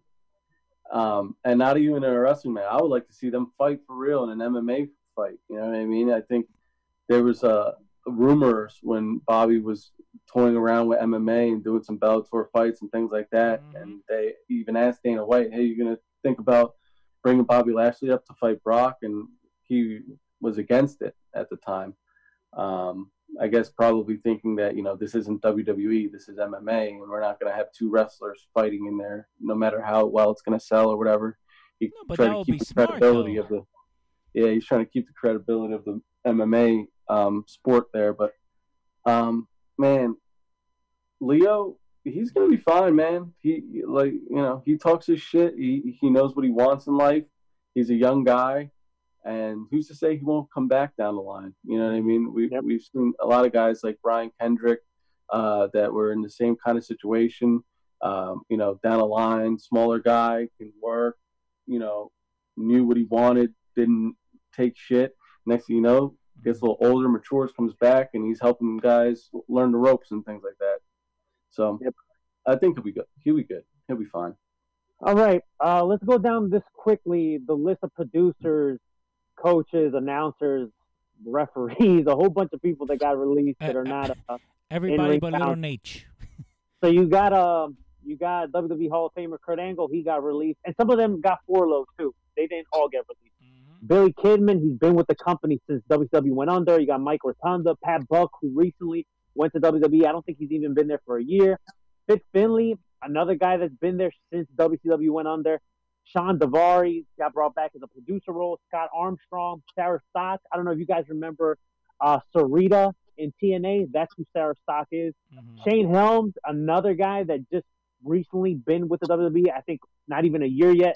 Lance Storm, a guy that closed down his wrestling school to take this WWE job. Coaches, you got Serena Deeb. That's the chick that shaved her head in the what is it? The CM Punk group? Straight Edge Society. Yeah. Kendo Kaishin, a Japanese wrestler. Chris Guy, a.k.a. Steel. This is the guy that trained CM Punk and Colt Cabana. Announcers, Aiden English. He's done. Jerry Soto, he's furloughed. That's one of the announcers, I believe, for the Spanish announce team. Senior referee Mike Shinoda. Mike Chioda, bro. Mike Chioda. He's a referee. That sucks. I can't believe they let this guy go. And he's been there a while, his paycheck right? was probably. Yeah, that's a financial thing. He probably gets paid more than any other ref because of the time he's been there. He's been with the WWE since the late 80s. Yeah, it says Mike Chioda is an American professional referee. Before his release on April 15th, Chioda was the longest tenured referee in WWE history. 1989 is when he started. AEW, baby. AEW. 30 years. They actually released a creative talent, Andrea Lissenberger. She was actually one of the heads of creative for the Otis Ziggler-Mandy storyline. She was behind that. And then you got on-air talent, John Quaso. I don't really remember who that is. And Josiah Williams. That's the dude from Wrestle and Flow. He's been doing like interviews and stuff in NXT, yeah. Which they really just hired. They just picked them up just to pick them up. They haven't really done much with him like that, just besides some interviews. It's like, what are you really doing? Like, don't get me wrong, the dude is super talented, but it's like I think you just picked him up because he had a buzz, because he was doing all these like wrestling things or whatever. But I believe he might be four-load as well. Now, four-load means what? That you're laid off. You're still technically working for the WWE. You can still collect unemployment, and they're eventually going to call you back after a certain time. After a certain time, if they don't call you back, then you're terminated. Yeah, and sometimes when you're furloughed, you get to keep your paycheck, and sometimes you get to keep, your benefits. It just depends on the situation. Like, are there really any benefits in the WWE other than your paycheck? It depends if you're an employee or an independent contractor. Yeah, if you're an employee, okay. you get benefits. If you're an independent contractor, good luck. Which is kind of shitty because the independent contractors are the ones that are putting their health at risk more than the office employees. But it is what it is. Well, that's what happens when you're in Essential, and 2 days later you get fired. Yeah, but I feel like when you're under contract with the WWE, they do like take care of you when it comes to like surgeries and shit like that. Oh, absolutely. Yeah. And listen, and while we're talking about all these releases, I want to, say something, make something clear. As much as shit that we could give Vince, for no one told him to restart the XFL. That's probably why they're, losing money and all this other shit.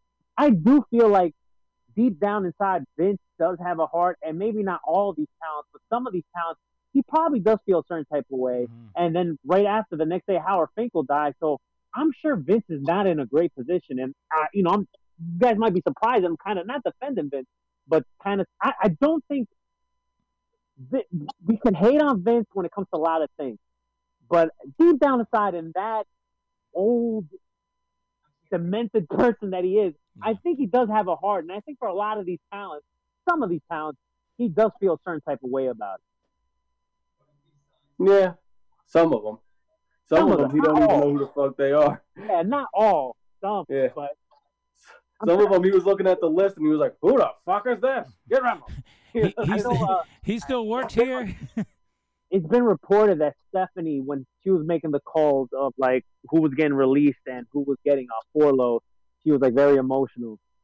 Talking whatever. Now that could be fake. We don't know, but I don't know, man. I just think we could hate on Vince, and believe me, I have my days where I hate Vince, but you said it before on this podcast. Vince is a Stan Lee of wrestling, whether we like it or not. No. And I think deep down inside, in that dark soul of him, he might have a little bit of a heart, Yeah, he's human, but at the same time, he probably 75% of the people got laid off. He had no clue who the fuck they were. Oh, listen, this doesn't take anything away. Nobody told you I have to start the XFL and lose a whole bunch of money. So in that case, for you releasing all these people that had no fault after you just told them you're in Essential, you get the biggest. Yeah. You played yourself. And I think, all right. And I think especially when you let them go on a Tuesday, like, and but seriously, like if you look at it, right? Did you really need to have No Way Jose there? Because if you guys follow No Way Jose on his Instagram, he actually posted like a couple stories of him trying to get down there. No way am I watching. All I'm saying is this, right? The dude gets on a plane that has nobody on it. The dude gets on a shuttle to get to his rent-a-car with nobody on it. The guy goes to rent a car where there's nobody there. to then drive where there's nobody on the street to get down there for them not to use you on TV. Oh, yeah, by the way, you're fired. They did the same to Jeff Hardy, right? Didn't they do the same to Jeff Hardy? They brought him to SmackDown on Friday, and they didn't even use him? Yeah, but that's the thing. Again, like, if it... And I know that, you know what, things change at the last minute, this and that. But if you know you're not going to use No Way Jose, don't have him come down. Just fire him on Sunday. I mean, to be honest with you, why are they even using No Way Jose? No, but exactly. The dude is terrible. But Jerry Lawler put a story on his Instagram or whatever it was, Twitter, and he was like, I called the airlines to see what time my flight leaves, and they said, what time are you getting here? Oh, well, you know what, Leo? Since we're done wrapping up with all these releases or whatever, that's a great transition because you just mentioned Jerry Lawler. There you go, bro. And just speaking of congratulations, yo. There was nothing wrong with that. What was that? There was nothing wrong with what he said. It's fine. Well, Leo, you're also an old man, so I'm not going to ask you for your opinion right now. But back in my day. Because Leo, you know what makes me laugh about Leo? Leo, you find a lot of things not offensive, right? Which is fine. That's your opinion. Yeah. But at the same time, you are a very hypersensitive person, and you say a lot of fucked up shit. Yeah. That's what I find funny about you. That gets you're me like, through oh, the that's day. not offensive. People are sensitive. But yet you're a hypersensitive person? Okay, yes, so for those that don't know, Jerry Lawler, on Raw, when Tozawa was having his match with my man from who was it? Was he fighting Austin Theory? Or was he fighting? Yeah. I think it was Austin Theory, right? From Evolve that they called up. So he was fighting Austin Theory, and Tozawa did a somersault, and Jerry Lawler on live television said, "Ramen noodle moonsault."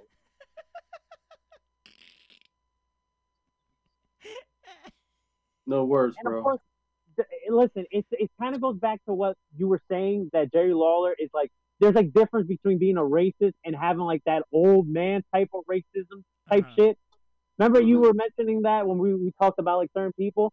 Yeah, it's a generational thing. Some things are just in their mind, like Oriental is still acceptable, but that's not a thing. It's Asian, you know what I mean? And like, you know, it's just a generational thing.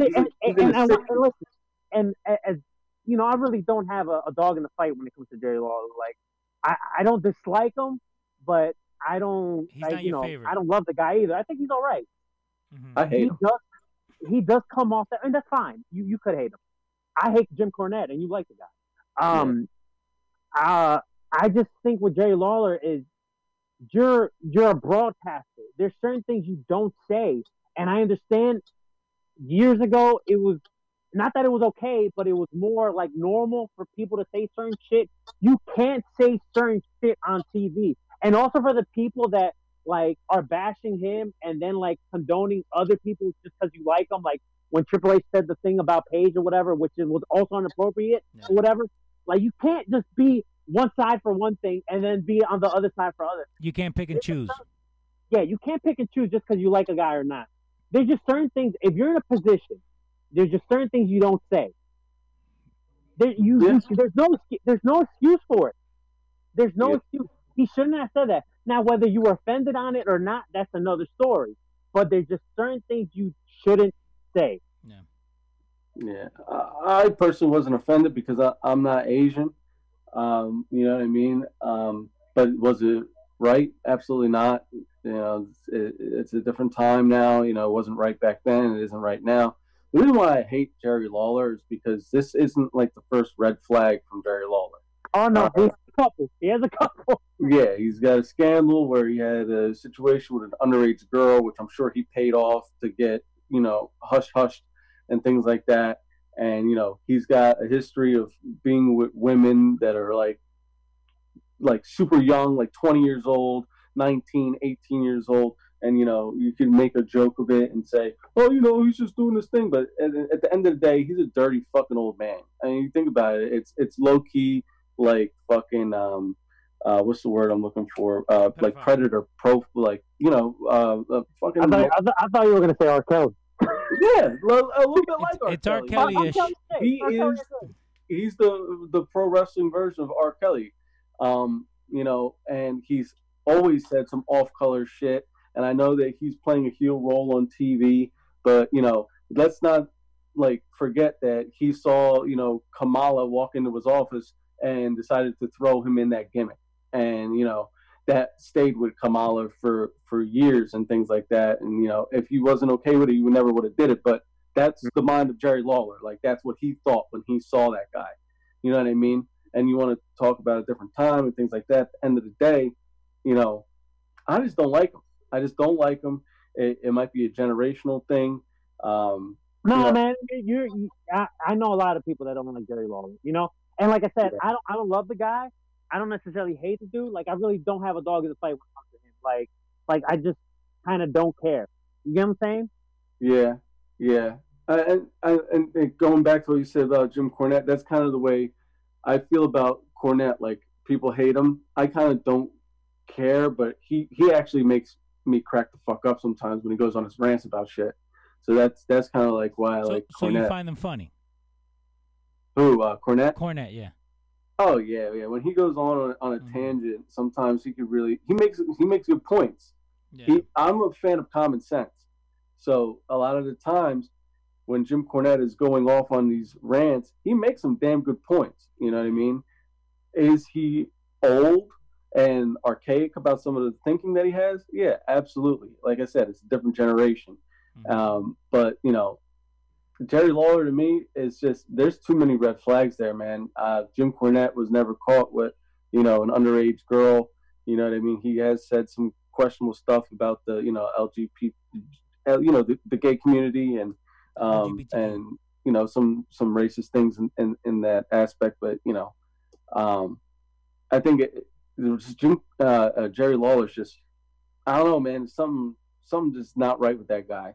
And you think about, and there's one thing that I really will hone in on when I think about a person and their character is the relationship with their children. Mm-hmm. And him and Brian, they didn't have the greatest, relationship. Nope. And that's been documented. And I don't understand why. I'm not in their life or things like that. Yeah. But if you can't make things right with your kids, that's a big, that's me being a judgmental person, I guess it is. But because his kid could have been a pain in the ass too. But if you can't make things right with your kids, that just stands out to me. I don't know about this guy. This guy, he's just not right. You know what I mean? Now, do you think that a lot of people don't feel that way about Jerry Lawler because he, again, just like when we started talking about Finkel and about Mean Gene and Jim Ross, whenever you bring him up, these are kind of people that are embedded into your head as being the good times of wrestling. So there's no way he's going to do that. You Absolutely. Know what I mean? People look at him and they see nostalgia and they think about a good time in their lives and things like that. So there's a lot of times where some of these older people or celebrities, even celebrities like R. Kelly or Michael Jackson, where they get slammed with some kind of label, or they get hit with some kind of charge, and then you're like, oh no, not them. I listen to their music. They can't do something like that. Or not him. He was the voice of my childhood. He can't be bad. He can't be a bad person. He would never. We're all human. Everybody makes mistakes, and some humans are complete shitbags, and other people are good people. So you can't just say, "Oh, this person isn't capable of this," because they're famous or they're rich and they're powerful or something like that. At the end of the day, anybody's capable of anything. You can't underestimate anybody for any kind of scumbagish thing that they do. All right, let's talk about WWE continuing losing money. All right, so WWE holding WrestleMania 36 at an empty arena, which was the Performance Center. It cost them between 15 and 17 million of revenue base that they lost. Ticket sales, merch sales, all that shit, right? Continuing with WrestleMania news, I don't know if you guys know this, but this past week and a half ago, they were talking about in California that they put on a ban that they're not doing big gatherings or concerts or any of that stuff, games or whatever, till the end of this year, going to early 2021. And they decided to put an extension on that That means that WrestleMania 37 is not going to happen at Cali. It's not going to happen in Hollywood. So right now, as we speak, right now, WWE is trying to find an alternative for WrestleMania. Just in case, because you never know. That's big. That's really big. And it makes me worry about their financial situation moving forward, because if they have to do WrestleMania in another empty building down the line, that could potentially put them in a really bad situation where you think about where they were in 95 and 94 and when Diesel was a champion. Man, if they lose that contract with LA, you think the cuts this week were bad, we might see some really credible names get cut from WWE going into the next year. And what do you think about that, Leo? I mean, I don't think they're going to lose the contract with LA, because if LA says, no, we're not doing it, the UK is waiting. The UK is there, right? Yeah. So they've been waiting for years. So like that does not scare me. What scares me, and this actually scares me for everything, like there are a lot of businesses that going into this. There were a lot of people going into this. There were a lot of things going into this that were not as strong as you would think. You know, I think, you know, everybody's deal is different. But when you look at it, even on a personal level, like some people haven't worked in 3-4 weeks. Some people haven't worked in a month. Some people, and just going into it, you're struggling financially, right? So now turn around and look at it as a company where, you know what, that's why you have projections, because you sit down at the beginning of the year and say, okay, first quarter, we're going to do this. Right? And this is the revenue, and this is what we're going to spend. And this is our budget for the year. But quarter one didn't happen.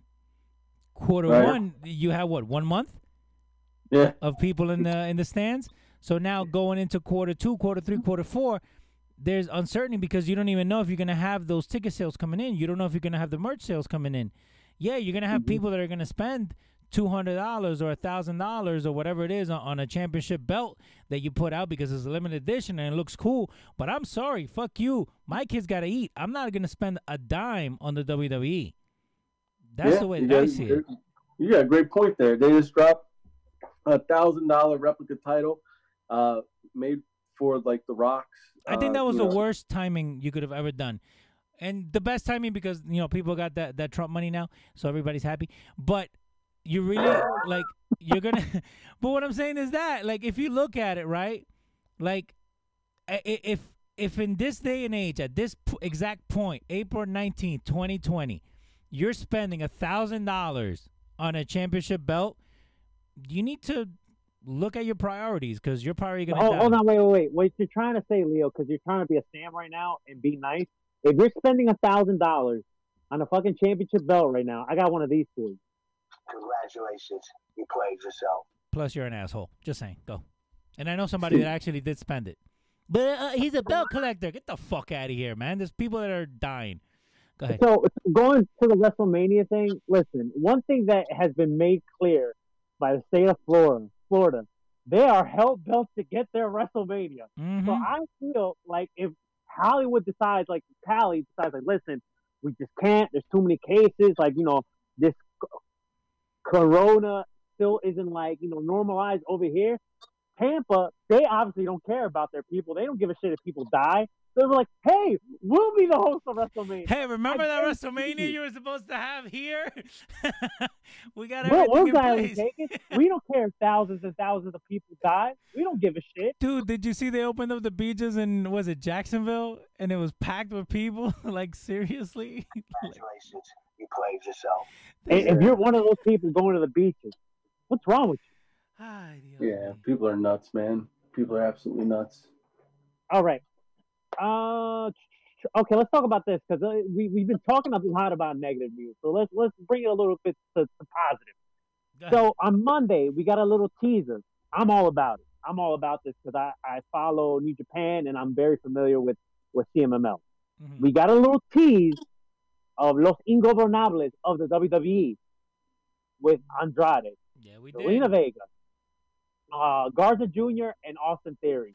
I'm into this stable. A lot of people that are not familiar with LIJ or Los Ingobernables and Lucha Libre were like, oh, this is such a watered-down Shield. do your fucking homework, fucking WWE marks, and realize it's not the Shield. It's LIJ. It's Los Ingobernables. It's a Lucha Libre stable. Yeah. Yeah. And I feel like this never would have happened if it weren't for Paul Heyman. Paul Heyman knows exactly what, us real hardcore wrestling fans want. They have the talent there. So why not strike while the iron's hot? You know what I mean? We go back and we talk about, the Bullet Club, how they dropped the ball with that. Maybe they learned their lesson, and maybe they're going to try and capitalize on something here.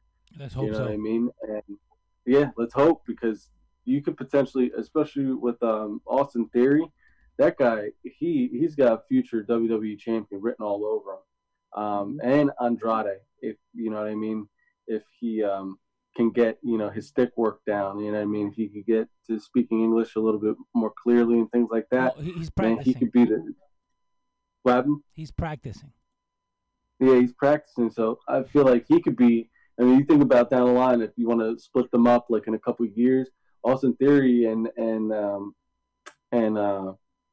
Neff could probably main event WrestleMania down the line. So, Leo, I know you're a big Lucha Libre fan. How do you feel of the potential Los Ingobernables of the WWE?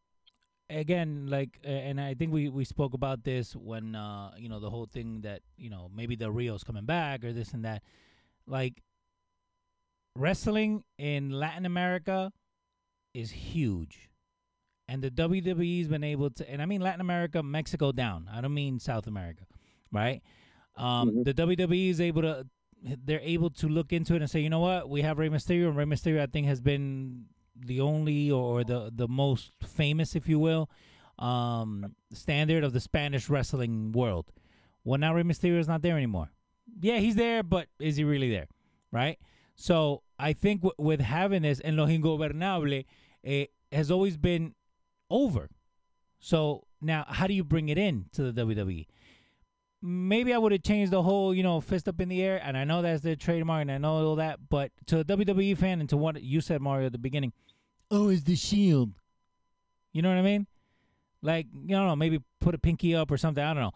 But the group itself, you could do whatever you want with it. And you know what? You can have even these guys be a heel, and you're going to have a whole Bret Hart situation where they're a heel now, but I bet you if you go to Mexico, I bet you if you go down to South America, they're going to be over.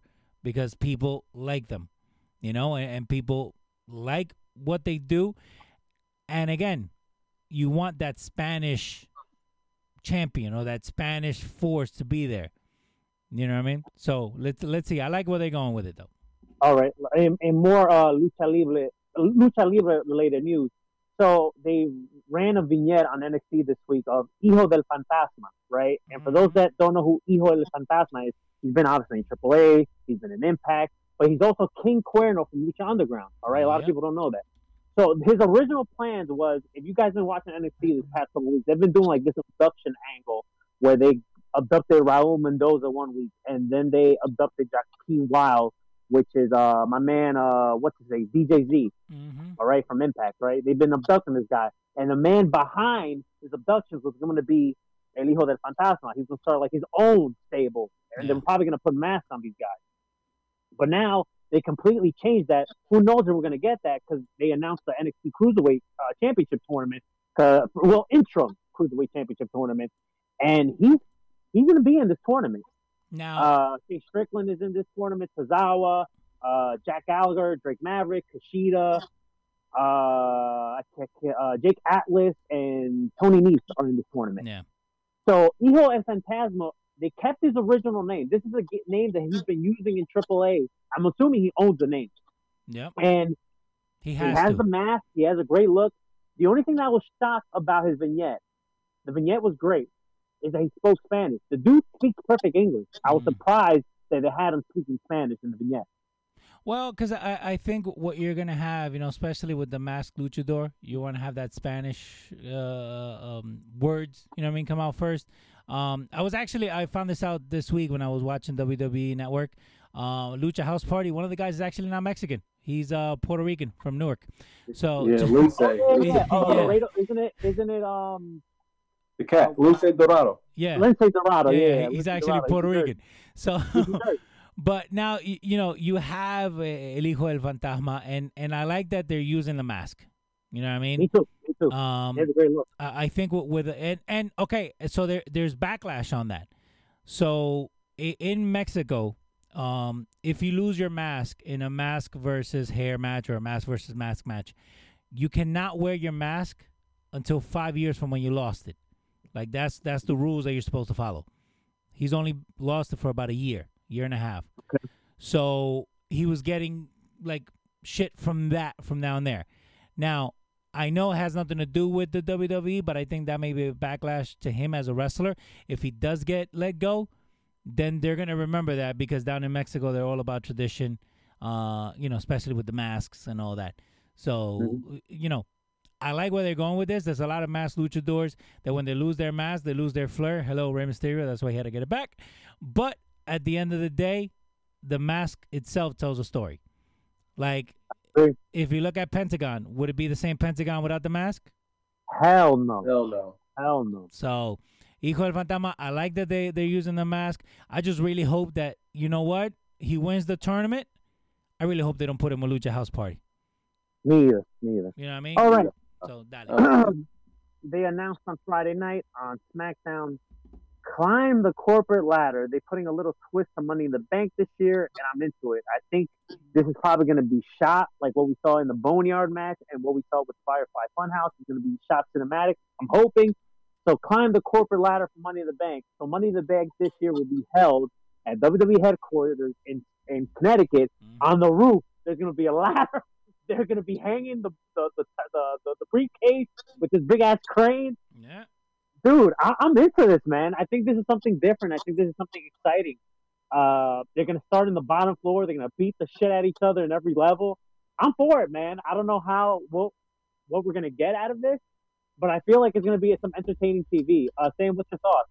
Prepare to be sports entertained. That's what I think of when I hear this idea, man. I really enjoy it. The minute I read it, I thought about those vignettes when Stone Cold won, ownership of the company, and he goes into the lobby, and the lady's like answering the phone, and he takes the phone from her, and he's like, "This is how you answer." He's like, "Who is this? Well, what the hell do you want?" Like that whole vignette back from the Attitude Era. It's gonna be fun to see them. I guess I don't know if they're starting at the bottom floor, but going up the steps and everything like that. You can see the cameraman running with the cameras. And what I hope is they have different camera angles. So for the New York City Marathon, there's different camera angles of people running. Yeah. I want to see that, like people fighting in the stairs, or some people fighting on the top floor or whatever. Like I want to see different camera angles while I'm watching. It's like an actual sporting event, you know? Mm-hmm. Yeah, that'd be dope. It's definitely intriguing, and it definitely makes you want to watch. And we saw them knock it out of the park with the Firefly Funhouse match, and we saw them knock it out of the park with the Boneyard match. So who's to say this is going to be bad? I think this is great. I think this is a great idea. Props to whoever thought about this, whoever on the creative team threw this out there. And McMahon. Man, this is great. Leo, any thoughts? Oh, dude, I love it. Again, and going back to what we were talking about last week, I think this whole cinematic thing just opened up a whole new door. Again, not only to have the current stuff of what you have to deal with, but when this whole thing is over, hopefully when the whole thing is over, you'll be able to also bring that into your weekly format, because you know what? Now you're getting people used to this, and us wrestling fans, we got to see it in Lucha Underground, which that was one of the biggest things that drew me to it. Just because the whole storytelling, you're able to add layers to characters without actually having them try to go crazy to show something. So this climb the corporate ladder, again, we always talk shit about the WWE, but you know what? I'm going to give that 2 thumbs up, because with the times, you're adapting. You're not letting yourself go. You kind of, and it's kind of hard for you to say that with the people that got released, because there was a lot of people, but you kind of cut the dead weight that you're holding it. So now you're really going to know, you know what? We have a Bayley on this. We can't just have her come out and not do something. Every person that's going to be on TV, or every person that's going to be there, you have to use them to the full potential, because you know what? There's cuts coming. We were talking about financial before. There are more cuts coming. So I like what they're doing. 2 thumbs up on that, man. By the way, I'm looking at the poster itself. I hope they didn't put anybody that got cut. Just saying. Okay. The Revival, formerly known as the Revival, they trademark Fear the Revolt. So people are starting to speculate that the Revolt will be their tag team name. Okay. Also came out this week. It got leaked, I think, yesterday, if I'm not mistaken. There were rumors going around when Revival was still in the WWE that they were going to turn them into a comedy act after, I believe, Dash Wilder tripped during his entrance and he busted his ass, and then they caught it or whatever. I was on camera. So then Vince got the bright idea to try to make them a comedy act after that, which they never went through with it. But it leaked their supposedly attire, and it was kind of a knock at the Young Bucks. I don't know if you got to see that. How? Because they had the bands and the little. Okay. Because I actually put it up on the screen now. You had the red and yellow version, and then also the green and white version. I took it that was like a dig at the Young Bucks. They look like Ninja Turtles to me. Just saying. Then they have them wearing lipstick and all this weird shit. Yeah, the lipstick too. Yep. What a piece of shit. Yeah, talk about being petty, man. Burying them on the way out and things like that. I'm just happy that they got the release when they did, and they didn't have to go. Yeah, me too. Oh, all right. They also had tassels, by the way. What was that? Yeah, the tassels are the ones they were like, "Oh, they're trying to throw shade at the Young Bucks." That's what I thought. Instantly thought, All right. Speaking of tag team wrestling, well, sorta. It's a new day. Yes, it is. Yes, Big E has single-handedly won the SmackDown tag titles against The Miz and Jey Uso. It's their 8th title run. Me personally, nothing against the New Day. I love those guys, but I would have still wanted to see Morrison and Miz have those straps, Yeah. Like you said it perfect. Nothing against New Day, but I don't think that the time was right. Maybe Miz and Morrison aren't going to be coming back down the line. Maybe they see them splitting up. Maybe Miz is in worse condition than we know, being sick. We don't know.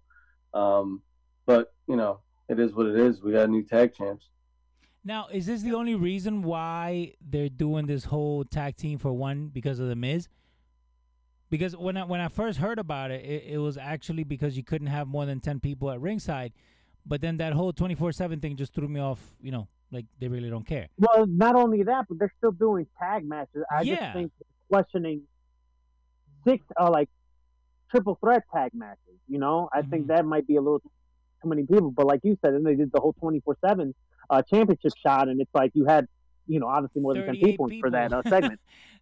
But again, so I'm looking at it, and when I was watching SmackDown this week, you still have each of the guys come out. It kind of felt a little campy that you already had Xavier Woods and Kofi Kingston pre-record the celebration. You know what I mean? Like, you should have had them. Everything was pre-recorded. Xavier Woods too. Yeah, no, but what I'm saying is you should have had them put that up on social media and then recall it back, the week after. Not, well, hey, you know what? This is coming out live now, but we kind of know that he won. Yeah, I won't knock them too much because it's like, they're working with what they got. But yeah, they could have probably thought that out a little bit better, Yeah. So, but other than that, you know what? They're very entertaining, whether you like them or not. At the beginning, we thought this was going to be a throwaway idea. I think they've been able to, what we said before was, make chicken salad out of chicken shit with what they were given. And, hey, 8-time tag team champion. Can't knock them for that. All right. And lastly, before we wrap up, because I know I'm going to get Sam all pumped up for this. Let's go, Sam. Yo, fuck Otis. He broke up a perfect friendship with Mandy Rose and Sonya Deville. Sonya Deville cut an amazing promo on Mandy Rose. But, man, I can't stand Otis. He broke up a friendship. He's a piece of garbage. And Dolph Ziggler is a good man. No, man. Don't become from my man Otis like that, yo. Put some respect on that belly, bro. Fuck Otis. Fuck Otis. He didn't do nothing wrong. All right. He broke up a friendship. Sonya broke that friendship up when she went behind. Nah, B. Nah, we're not doing this today. We're not doing this today. Otis is the man. I'm so happy at the end of WrestleMania. He's a piece of garbage. Dolph Ziggler's a good guy, and he broke up a perfect friendship. If it wasn't for Otis, they'll probably be the women's tag champions right now. Fuck Otis. I don't want to hear it. That's my boy. What do you mean you don't want to hear it? That's my boy. That's Otis, man. He does his thing. That's blue collar working right there. Do you try to do the caterpillar too? I've been doing the caterpillar my whole life. Well, I can't. You know what's funny? When I was a kid, when Scotty 2 Hotty used to do the worm, yeah, I used to try and do it, but for whatever reason, I could never do it forward, but I could do it backwards. You know, a lot of people could do it backwards, but they can't do it forward. Yeah, I don't know what it is. It's like, I don't know. I just can't do it forward. I haven't tried it in years. I'm not doing it today, though. That should be a good challenge. I don't think you should, bro. You probably, if you do, you'll probably hurt yourself. Yeah. Who knows what happens? But all right. Well, there's no other way to end it with Sam telling us that he tried to do the worm and he couldn't do it backwards. Leo, what's your plug, man? You can follow me at El Pisache. You can follow me at Show Futboleo at losradio.com. And I think that's about it. Yeah. Sam? All right. Follow me at Sammy Suplex everywhere. Facebook, Twitter, Instagram. I'm going to do my wrestling account Instagram shout out for the week.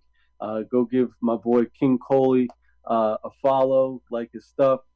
Avid belt collector, big wrestling fan, always dropping some cool content. So give King Coley a follow, and that's about it, man. Follow Lucha Outsiders, bro. Yeah. All right. So match of the week for me will be the main event this week on NXT. We got the debuting Timothy Thatcher. He replaced Pete Dunne, tagging with Matt Riddle against the Undisputed Era.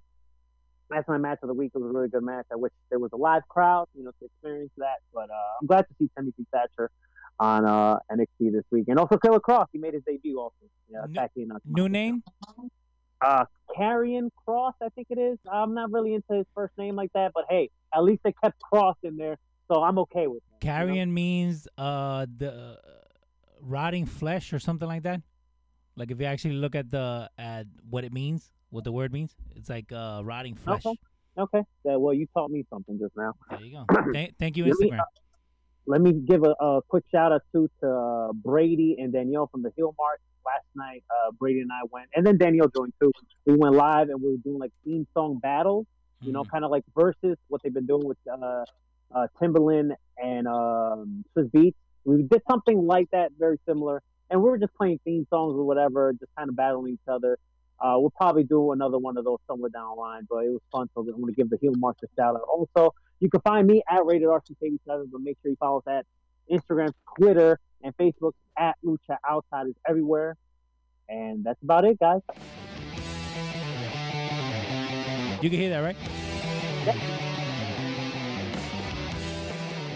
Yo, there's a lot of negative in wrestling this week, bro. Yeah, man, those releases and especially the Howard Finkel passing definitely sucks, dude. Definitely got us bent out of shape. Yeah. But hey, at least we got the network to look at stuff and to keep our mind off of things, right? You know what I actually been doing, Leo? You would appreciate this. I actually been going back and watching Lucha Underground. Nice. What about you, Sam? You watching any wrestling stuff?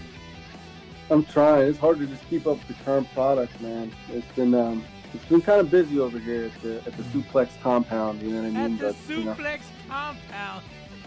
That's it. Yeah. Actually, I'm gonna go back and watch WrestleMania 17, just to watch Mean Gene and Bobby the Brain do commentary. Do commentary for that Legends Battle Royale, right? Yep. I saw like a little clip this morning. I was like, you know what? I'm gonna go back and watch that today. There you go. I was gonna go back and watch that football battle royal that they had WrestleMania 2, but that was like the worst thing they ever had. Mm-hmm. That whole WrestleMania was a bug, man. Yeah, it was. It was. So, but hey, wrestling will get us through this, right? I mean, going back to watching old wrestling or watching the current product, I guess. Yeah. So go, Mario. All right, for the old man Leo.